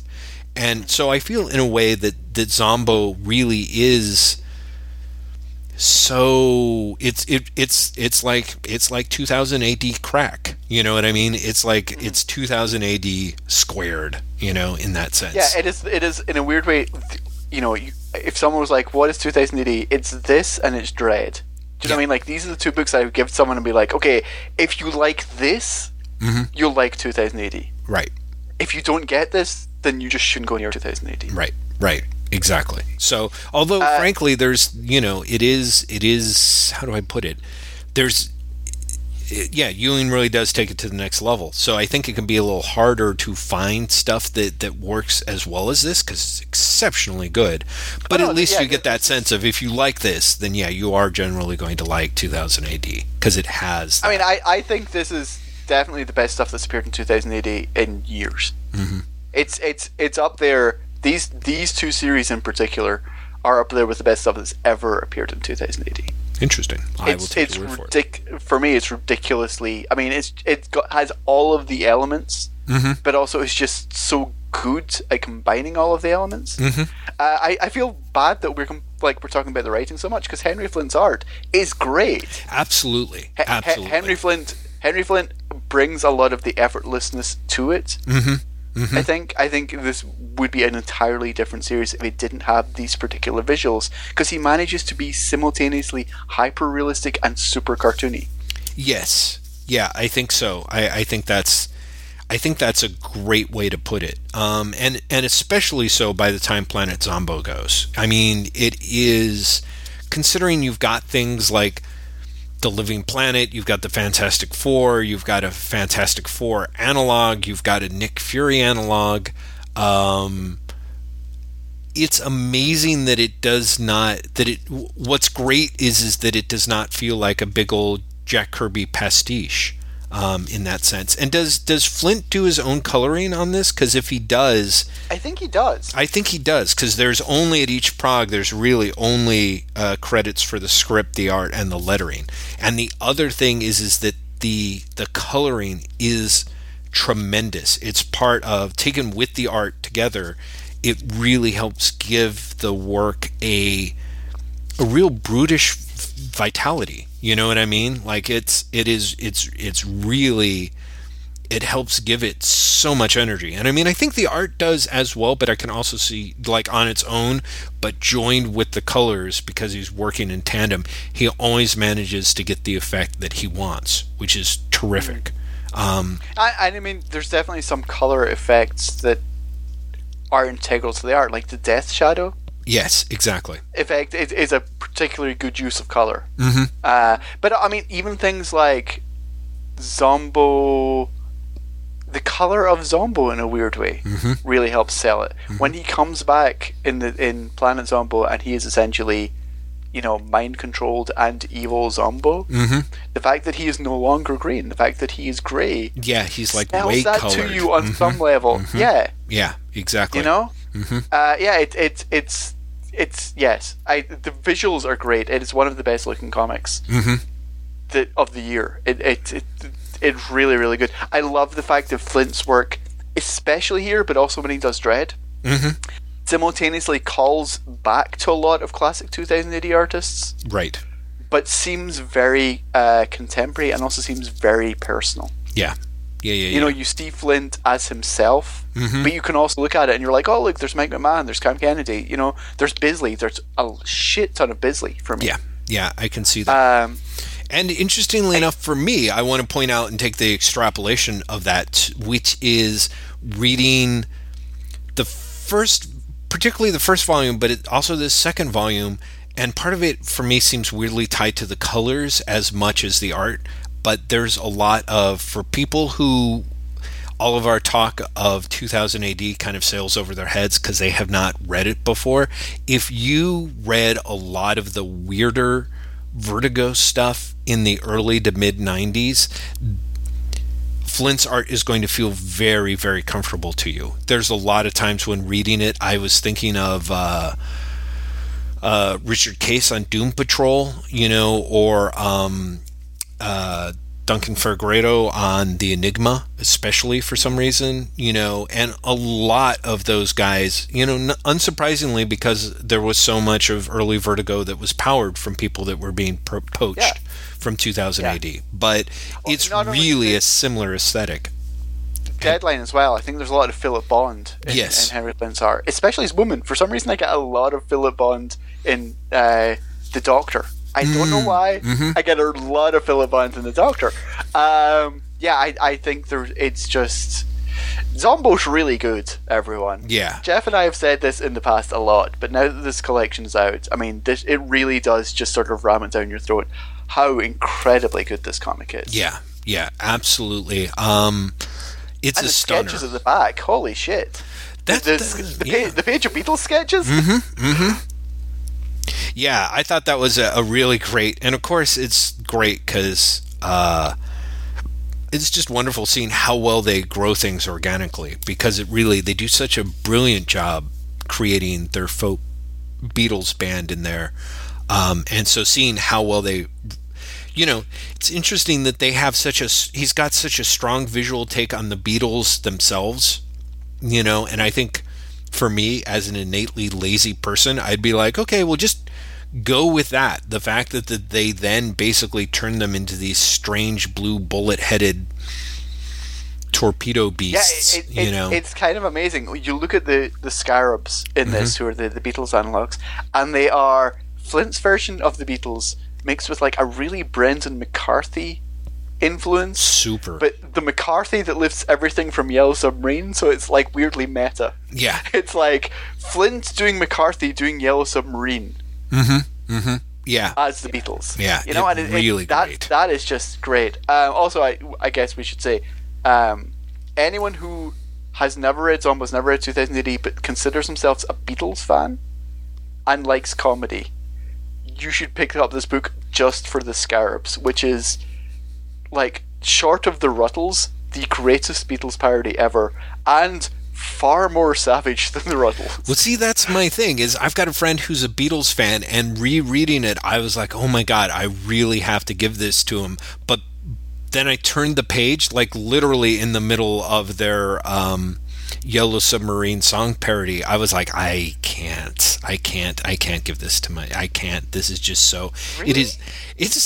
Because it really has him. It's savage. It's too savage. I was like, I just don't think that, like, you have people's faces being pulled off. That wasn't what I was meaning by being savage. It was the John Lennon as complete psychopath. Oh yeah. Which is hilarious, but also, like, if you idealize the Beatles, you might be a bit upset by that. But if you're aware of the Beatles' shortcomings, right, it is hilariously on point. Yeah. Absolutely. No, it's really, really funny. I was going to make an absolutely trite comparison that I decided not to, because no, do it. Okay, you probably already saw this, but have you seen Jimmy Fallon as Jim Morrison of The Doors doing the Reading Rainbow theme song? Oh my god, I just saw that for the first time this week, and I was like, that is maybe the most brilliant Doors parody I have ever seen. Yeah, it is an astoundingly good parody, isn't it? It really is. And so in the same way in which, because, like, reading the comments and people were like, as a Doors fan, I have to say, this was, like, flawless, like the number of little, like, in-jokes and things that they got just right to please people. I sort of felt that way about the Scarabs, is the little bits and pieces that I know would satisfy my friend, who unfortunately is not a fan of gratuitous bloodshed and brutality. Oh yeah, well then he'd really have trouble with what happens. He'd really have trouble with it. Yeah, exactly. Yeah, exactly. So, I really did it. So listeners, yes, we cannot say enough good things about Zombo. Try and get it, because if you're the people who listen to us in the US, and there are a lot of people who do, it may be hard to get a hold of it for reorders and what have you through Diamond. So get to it while your store can either have it in stock or get it in stock. And hopefully maybe you can score big and hit for the first volume too. Because I really feel both volumes all together make for a crazily satisfying package in that sense. Yeah, and it's also going to be really weird to read the first volume after hearing us being like, yeah, so the first volume is good, but the second volume is amazing. Right. I can imagine people reading being like, I don't know where this is going to go. I don't know how they're going to get to like the Beatles or Jack Kirby in this. And then you'll be like, oh, I see. It doesn't actually make any sense, but it makes complete sense. Well, I have to say, I thought the reverse Zombo stuff was really kind of the way in which it sort of takes flight, and I think it sort of hits supersonic speed with Planet Zombo, but I was amazed at how strong and hilarious the reverse Zombo was. And again, I think as soon as he gets it to Earth, I think as soon as he gets away from the more heavily science fiction elements of the first two series, of the stuff that's in the first collection, I think it really, really takes off. Well, see, now this is the interesting element, because to me, when you say it gets away from the heavy science fiction elements, don't you feel that the second volume is arguably more about comics? You know what I mean? I don't know. On some level, yes, but I also see a lot more obvious social satire in the second volume than I did in the first. I think the first is more of a comedy, a science fiction comedy, and I feel that with the second collection, it becomes much more of a pop culture satire with science fiction overtones. Interesting. And I think as part of that, and I think because of the medium, like I think it's self-referential towards the medium that it's in. Right. But I don't think it's necessarily about comics. I think that it is free to make comics jokes because it's a comic and it's being read by comic readers who will get the jokes. But I don't think it's about comics. I don't know if it's about comics or not. I'm actually kind of wondering, because of the strong, I guess because the Scarab story, the Planet Zombo storyline has so much Kirby in it, and then the third issue, the reverse Zombo stuff is such a weird parody of, the obvious target appears to be Frank Miller books, but it really is with the reverse Bizarro essentially taking a basically making fun of the grim and grittification, I suppose, of something that in the case of Zombo is already kind of weirdly dark and violent anyway, so it just like flies like right off the rails. You know what I mean? I thought that was really interesting. What I kind of love about it is that Zombo as a strip is very dark, I think, even from the start. Yes. It's very funny, but it's a very dark humor. Oh, very much from the start. But then you bring in Obmoz, and he is dark in the grim and gritty sense. Like, I could not swear to this, but there are times where I feel like his dialogue may have been lifted directly from The Dark Knight. Oh, yeah, there's pieces that are super, super close. Yeah. And then, so taking that character, the hyper-suspicious urban vigilante character, to the extremes that he does. Yes. It's so dissonant with everything that's come before that I feel that it just widens the entire thing to such an extent. You're like, oh, it can do this as well. And because it does that, and then, because it isn't just like, we can do this, it's like, not only can we do this, we're going to play off the fact that these two things do not go together. And we're going to force that in your face. We're really going to make you see these things don't go together. And we're going to have them collide and then see what happens as an aftermath. I think that just widens the possibility of the entire series. Yes. Yeah, I think so too. You really get, what the fuck is this element? Oh. Because it's like Zombo, the character, doesn't want to play with everything else that's going on. Right. And so you're really left with this strange moment of, it's almost like the series is being hijacked, or rather, this series lead character is reacting to the hijacking of the series. And that just spins it off in an entirely new direction. Yeah, there is something that is very interesting about like you said, I mean, hijacking is the perfect way to put it, because not only does the character get hijacked, but there is essentially sort of weird hijackings within hijackings, I suppose, as Zombo. Who is Zombo is, and of course the thing that's, to me, the part that I loved is not only is there the Dark Knight effect, in which Ewing does pitch perfect Frank Miller dialogue during the Reverse Zombo stage. But at one point, when Zombo's personality gets destroyed and his backup brain comes in, and it becomes pitch perfect Steve Gerber / Len Wein Swamp Thing, Man Thing captions, like just the stunning. captions. I was reading the captions out loud to Kate last night, and she was like, "What are you reading?" Because it was all the part where it's like, if that skull could blink, it would blink in international Morse code.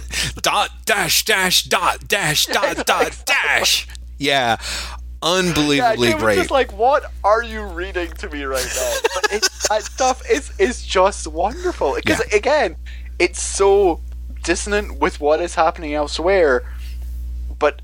The reverse Zombo arc is it's actually called, Moss. What is that? I think it might be called the Reverse Zombo, but let me see. It's called The Day the Zombo Died, which is really funny. But like that's everything about it is so weird because you essentially have the mayor who is Donald Trump. The president who is Donald Trump. Yes. Introducing the crime deterrent, which is totally lifted off of RoboCop. Yes. Like. And so you've got this RoboCop mashed with The Dark Knight Returns, mashed with, Gerber's 1970s absolute complete fucking lunacy, and then literally they all collide. Mm-hmm. Mm-hmm. Absolutely. And it comes out as Kirby in the strangest way. It's this crazy, crazy thing. And Eric, the stripper, who is Zombo's backup personality. What? All of that is just nuts. Like that's Gerber, but also weirdly not Gerber. Yeah. Do you know what I mean? There's something very Gerber about it. Absolutely. In fact, I was going to say we should underline that for people who recently enjoyed like the Phantom Zone stuff and are Gerber fans. Pick up this second Zombo collection, probably the first one, but especially in the second one. I feel that Steve Gerber is like it's such a hop, skip, and a jump away, if not directly related to it. It's extraordinarily good. Because, he does. He gets a backup personality that A, makes no sense, B, is tortured in a way that is, kind of that faux Stanley bathos, but then the way they exploit it, so Gerberish. It really is. It's really great. So, who else can we compare this comic to then? I know, no kidding, right? Kirby. Yeah, there's got to be someone else. Like, let's see, Kirby and Gerber. So where's the Steve Englehart in here? Bible. It's like the Bible and Steve Englehart and who's that guy? God, who is that guy? Fuck, there goes that joke. I was going to pick the EC artist. I want to know who the guy is. Bernie Krigstein, which sadly came out of my mind as Bernie Kierkegaard, which actually sounds more like an Al Ewing character, actually. Bernie Kierkegaard was spectacular, but I was going to say EW stories. His Entertainment Weekly stories were the best.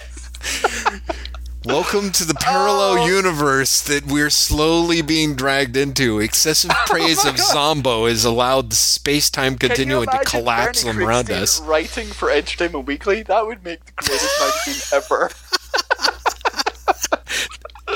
That would be great. Fear and Loathing Watch. Yeah, exactly. He goes on set of The Monuments Man, and on the last page, George Clooney cuts off Matt Damon's head with an axe. The end.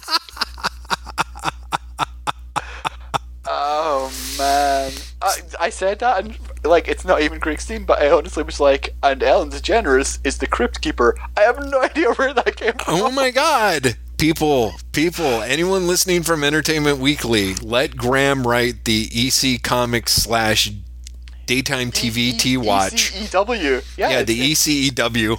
Yeah, exactly. It's got wings, people. I've said it before, and I will say it again because we're talking about Zombo. I think that if you find Jeff and I amusing, you cannot fail to find Zombo wonderful. Yeah, I think that's I think it is so safe. Weirdly in tune with not only our sense of humor but our fucking references. Yeah. That I feel that Zombo is the closest we will ever come to the perfect. Wait, what? comic. I think that's probably true. Also, and for those people who find us tiresome and tedious, you will also find the Zombo comic terrific, because I feel like it is ridiculously brief. It's much funnier and sharper than we are. Yeah. In a much shorter period of time, which should surprise nobody, I guess. So basically what we're saying is, this is if you buy one comic this year, you actually should buy Zombo. Definitely. And if you buy two, I don't know if you should buy Battling Boy, but you should definitely side with me on my complaints about it. So there you go, everyone. The year's over. It's only October, we're done. That's right. We're just going to close. I have to say, I was wondering, do you think you'll make a top 10 best of list this year? I don't know, Jeff. It's October. Yeah, but I know, but let's start planning early. So here's the thing. I think last time I was able to put together a very brief list, just mentioning stuff that we spoke well of. Like, I basically combed through all of our podcast show notes and maybe the tags and made a quick list of stuff that I thought was tremendous. And I was thinking I would probably do that again this year, even though I'm not sure. I like making those kinds of lists, I guess, even if I don't necessarily like putting the time into them. What I look forward to is that you doing that and then realizing that like 5 of your books are Marvel books and being like, I am completely fucking torn. I've been boycotting them all year, yet somehow 5 of my top 10 books of the year are Marvel books? What the fuck is that all about? We'll have to see. If I go back and that really ends up being the case, then so be it. I don't think that's going to happen, though. I don't know. Maybe that's just me, but there's been a lot of really great alternative stuff. It also helps that I thought you were going to say was that most of my books of the year were actually books that are 20 years old. That I can see happening, considering how much I have enjoyed and actually sort of missed now that it's I've got to get back to them. The Apocalypse Meow / Cat Shit one and that first Rogue Trooper volume, which I just adored. I mean, those things are very old by this point, but really amazing. Time to get that second one, Jeff. Yeah.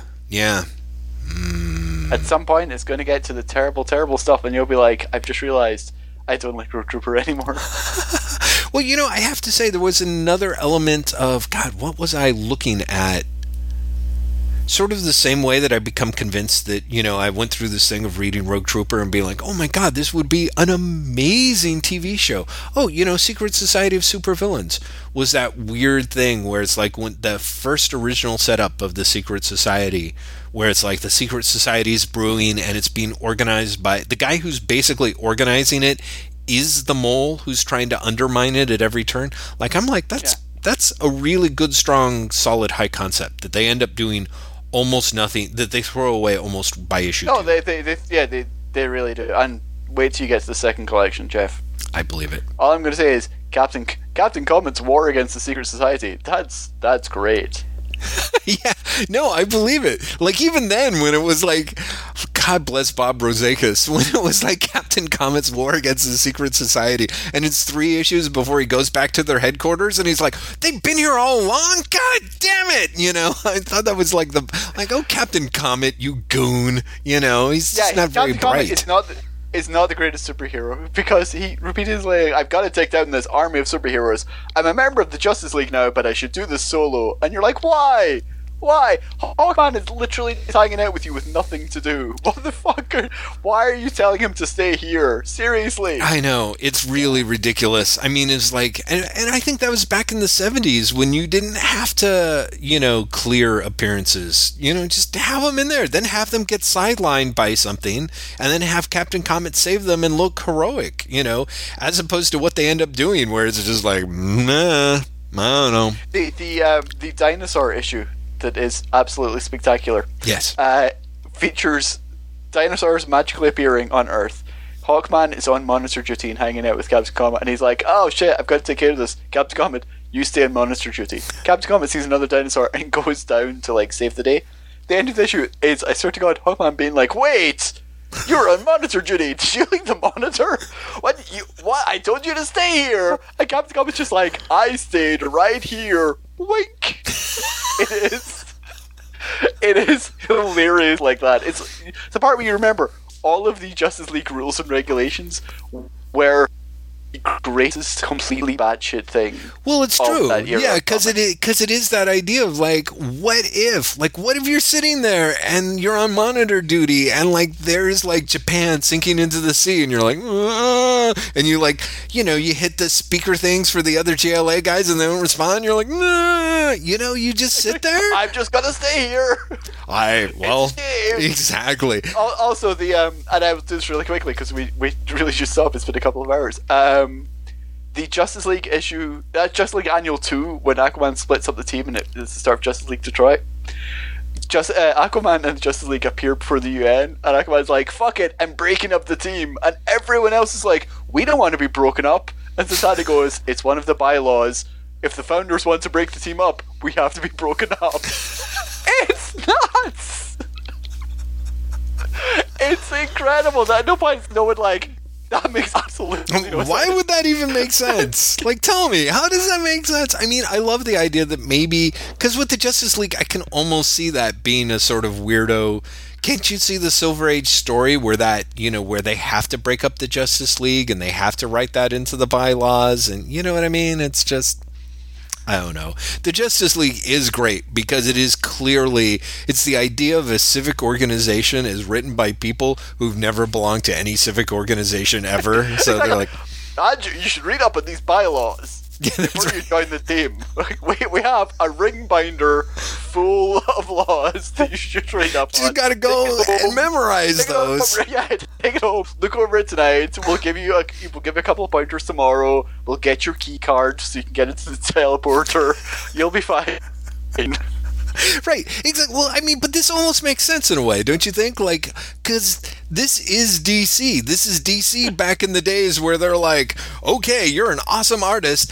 How many points are on the bottom of Batman's cape? 8. Wrong. 6. Get out. Goodbye, Jack Kirby. Good day to you, sir. You know what I mean? Like, that's exactly the thing. Like, you can totally see that reflected in the insane Byzantine rules in both the Legion and the Justice League, where it's like, oh, no, I am totally sorry. The bylaw that says that you always have to sit on Lightning Lad's left that you've broken means you're expelled from the league, and as a result, this planet is going to hurl into the sun. Like, on the one hand, that seems crazy, unless you've worked at DC, in which case you're like, that's the way the world works.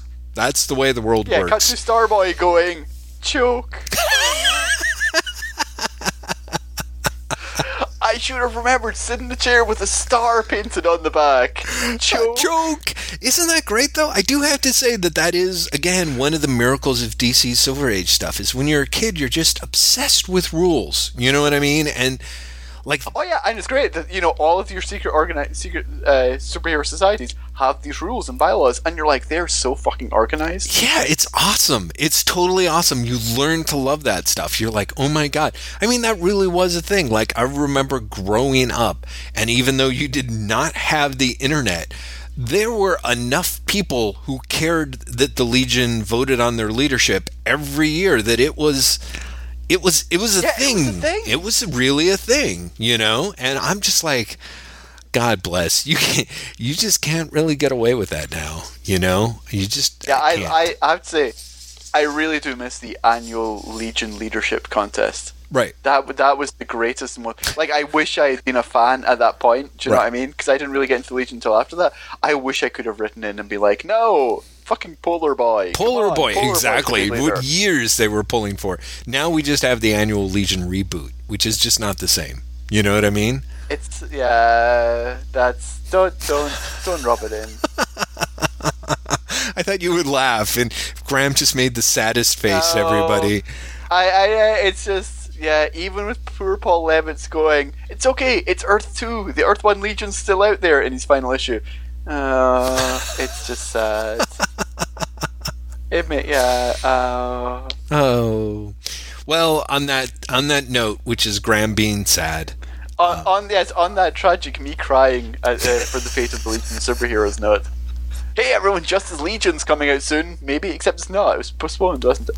God knows. Justice Legion might exist at some point in the future. I forget. Is that the Giffen, one that was Fleming, yeah. Maguire thing that Maguire got shit canned from, or it was Giffen, DeMatteis, and Maguire, and Thank then you. Maguire got shit canned, and then it turned into Giffen, DeMatteis, Howard Porter. Yeah, exactly. Jeff just made a crying face. I think that's an appropriate response. yeah, Yeah, exactly. yeah, there you go. Well, what can be done other than crying? Yeah, we will leave you with that. Ladies and gentlemen, are we back next week, Jeff? Are we doing another one next week? Yes. Is next week a skip week? We are. We're doing one next We're doing week. next week, and then we will take the next week, which is my birthday, off, I believe, is a skip week. So join us back here for what will be October 24th is when we record, and it'll go up just a few days before my birthday, and then we're off for my birthday, which is Halloween. So what Jeff is saying, if you want to get him some presents, his Amazon wish list is probably searchable. Right? It is searchable. It is searchable now, and I need Yeah. to throw some better stuff on there because. There you go. So yeah, everyone, Jeff wants presents. And by presents, I mean if you wish to purchase a copy of Airport Books Erotic Vampire Bank Heist by E.J. Ellers, and or gift that to someone you know and love, I will happily accept that in the form of presents. Somebody's going to record this, send this to Amazon, and I'm going to end up being banned from their store now. I can just see it. But What? Why? No. I don't know. I think there's some sort of rule against it. Believe me, the rules about shilling and trying to rig your sales status, and why should I bother, since Erotic Vampire Bank Heist is the 13th best-selling heist book in the Amazon store right now. If only it had been up the other day when it was 9. But still, 13, I'm pretty pleased. So, yeah, so basically what I'm saying is, tune in next time. You'll only hear a little bit of that, and then you won't hear me be a jackass at all after my birthday. So, that's what I'm saying. Or will you? Dun, dun, dun. We'll leave that as the cliffhanger for next week. Bye! Well done. You know cliffhanger when you see one, sir.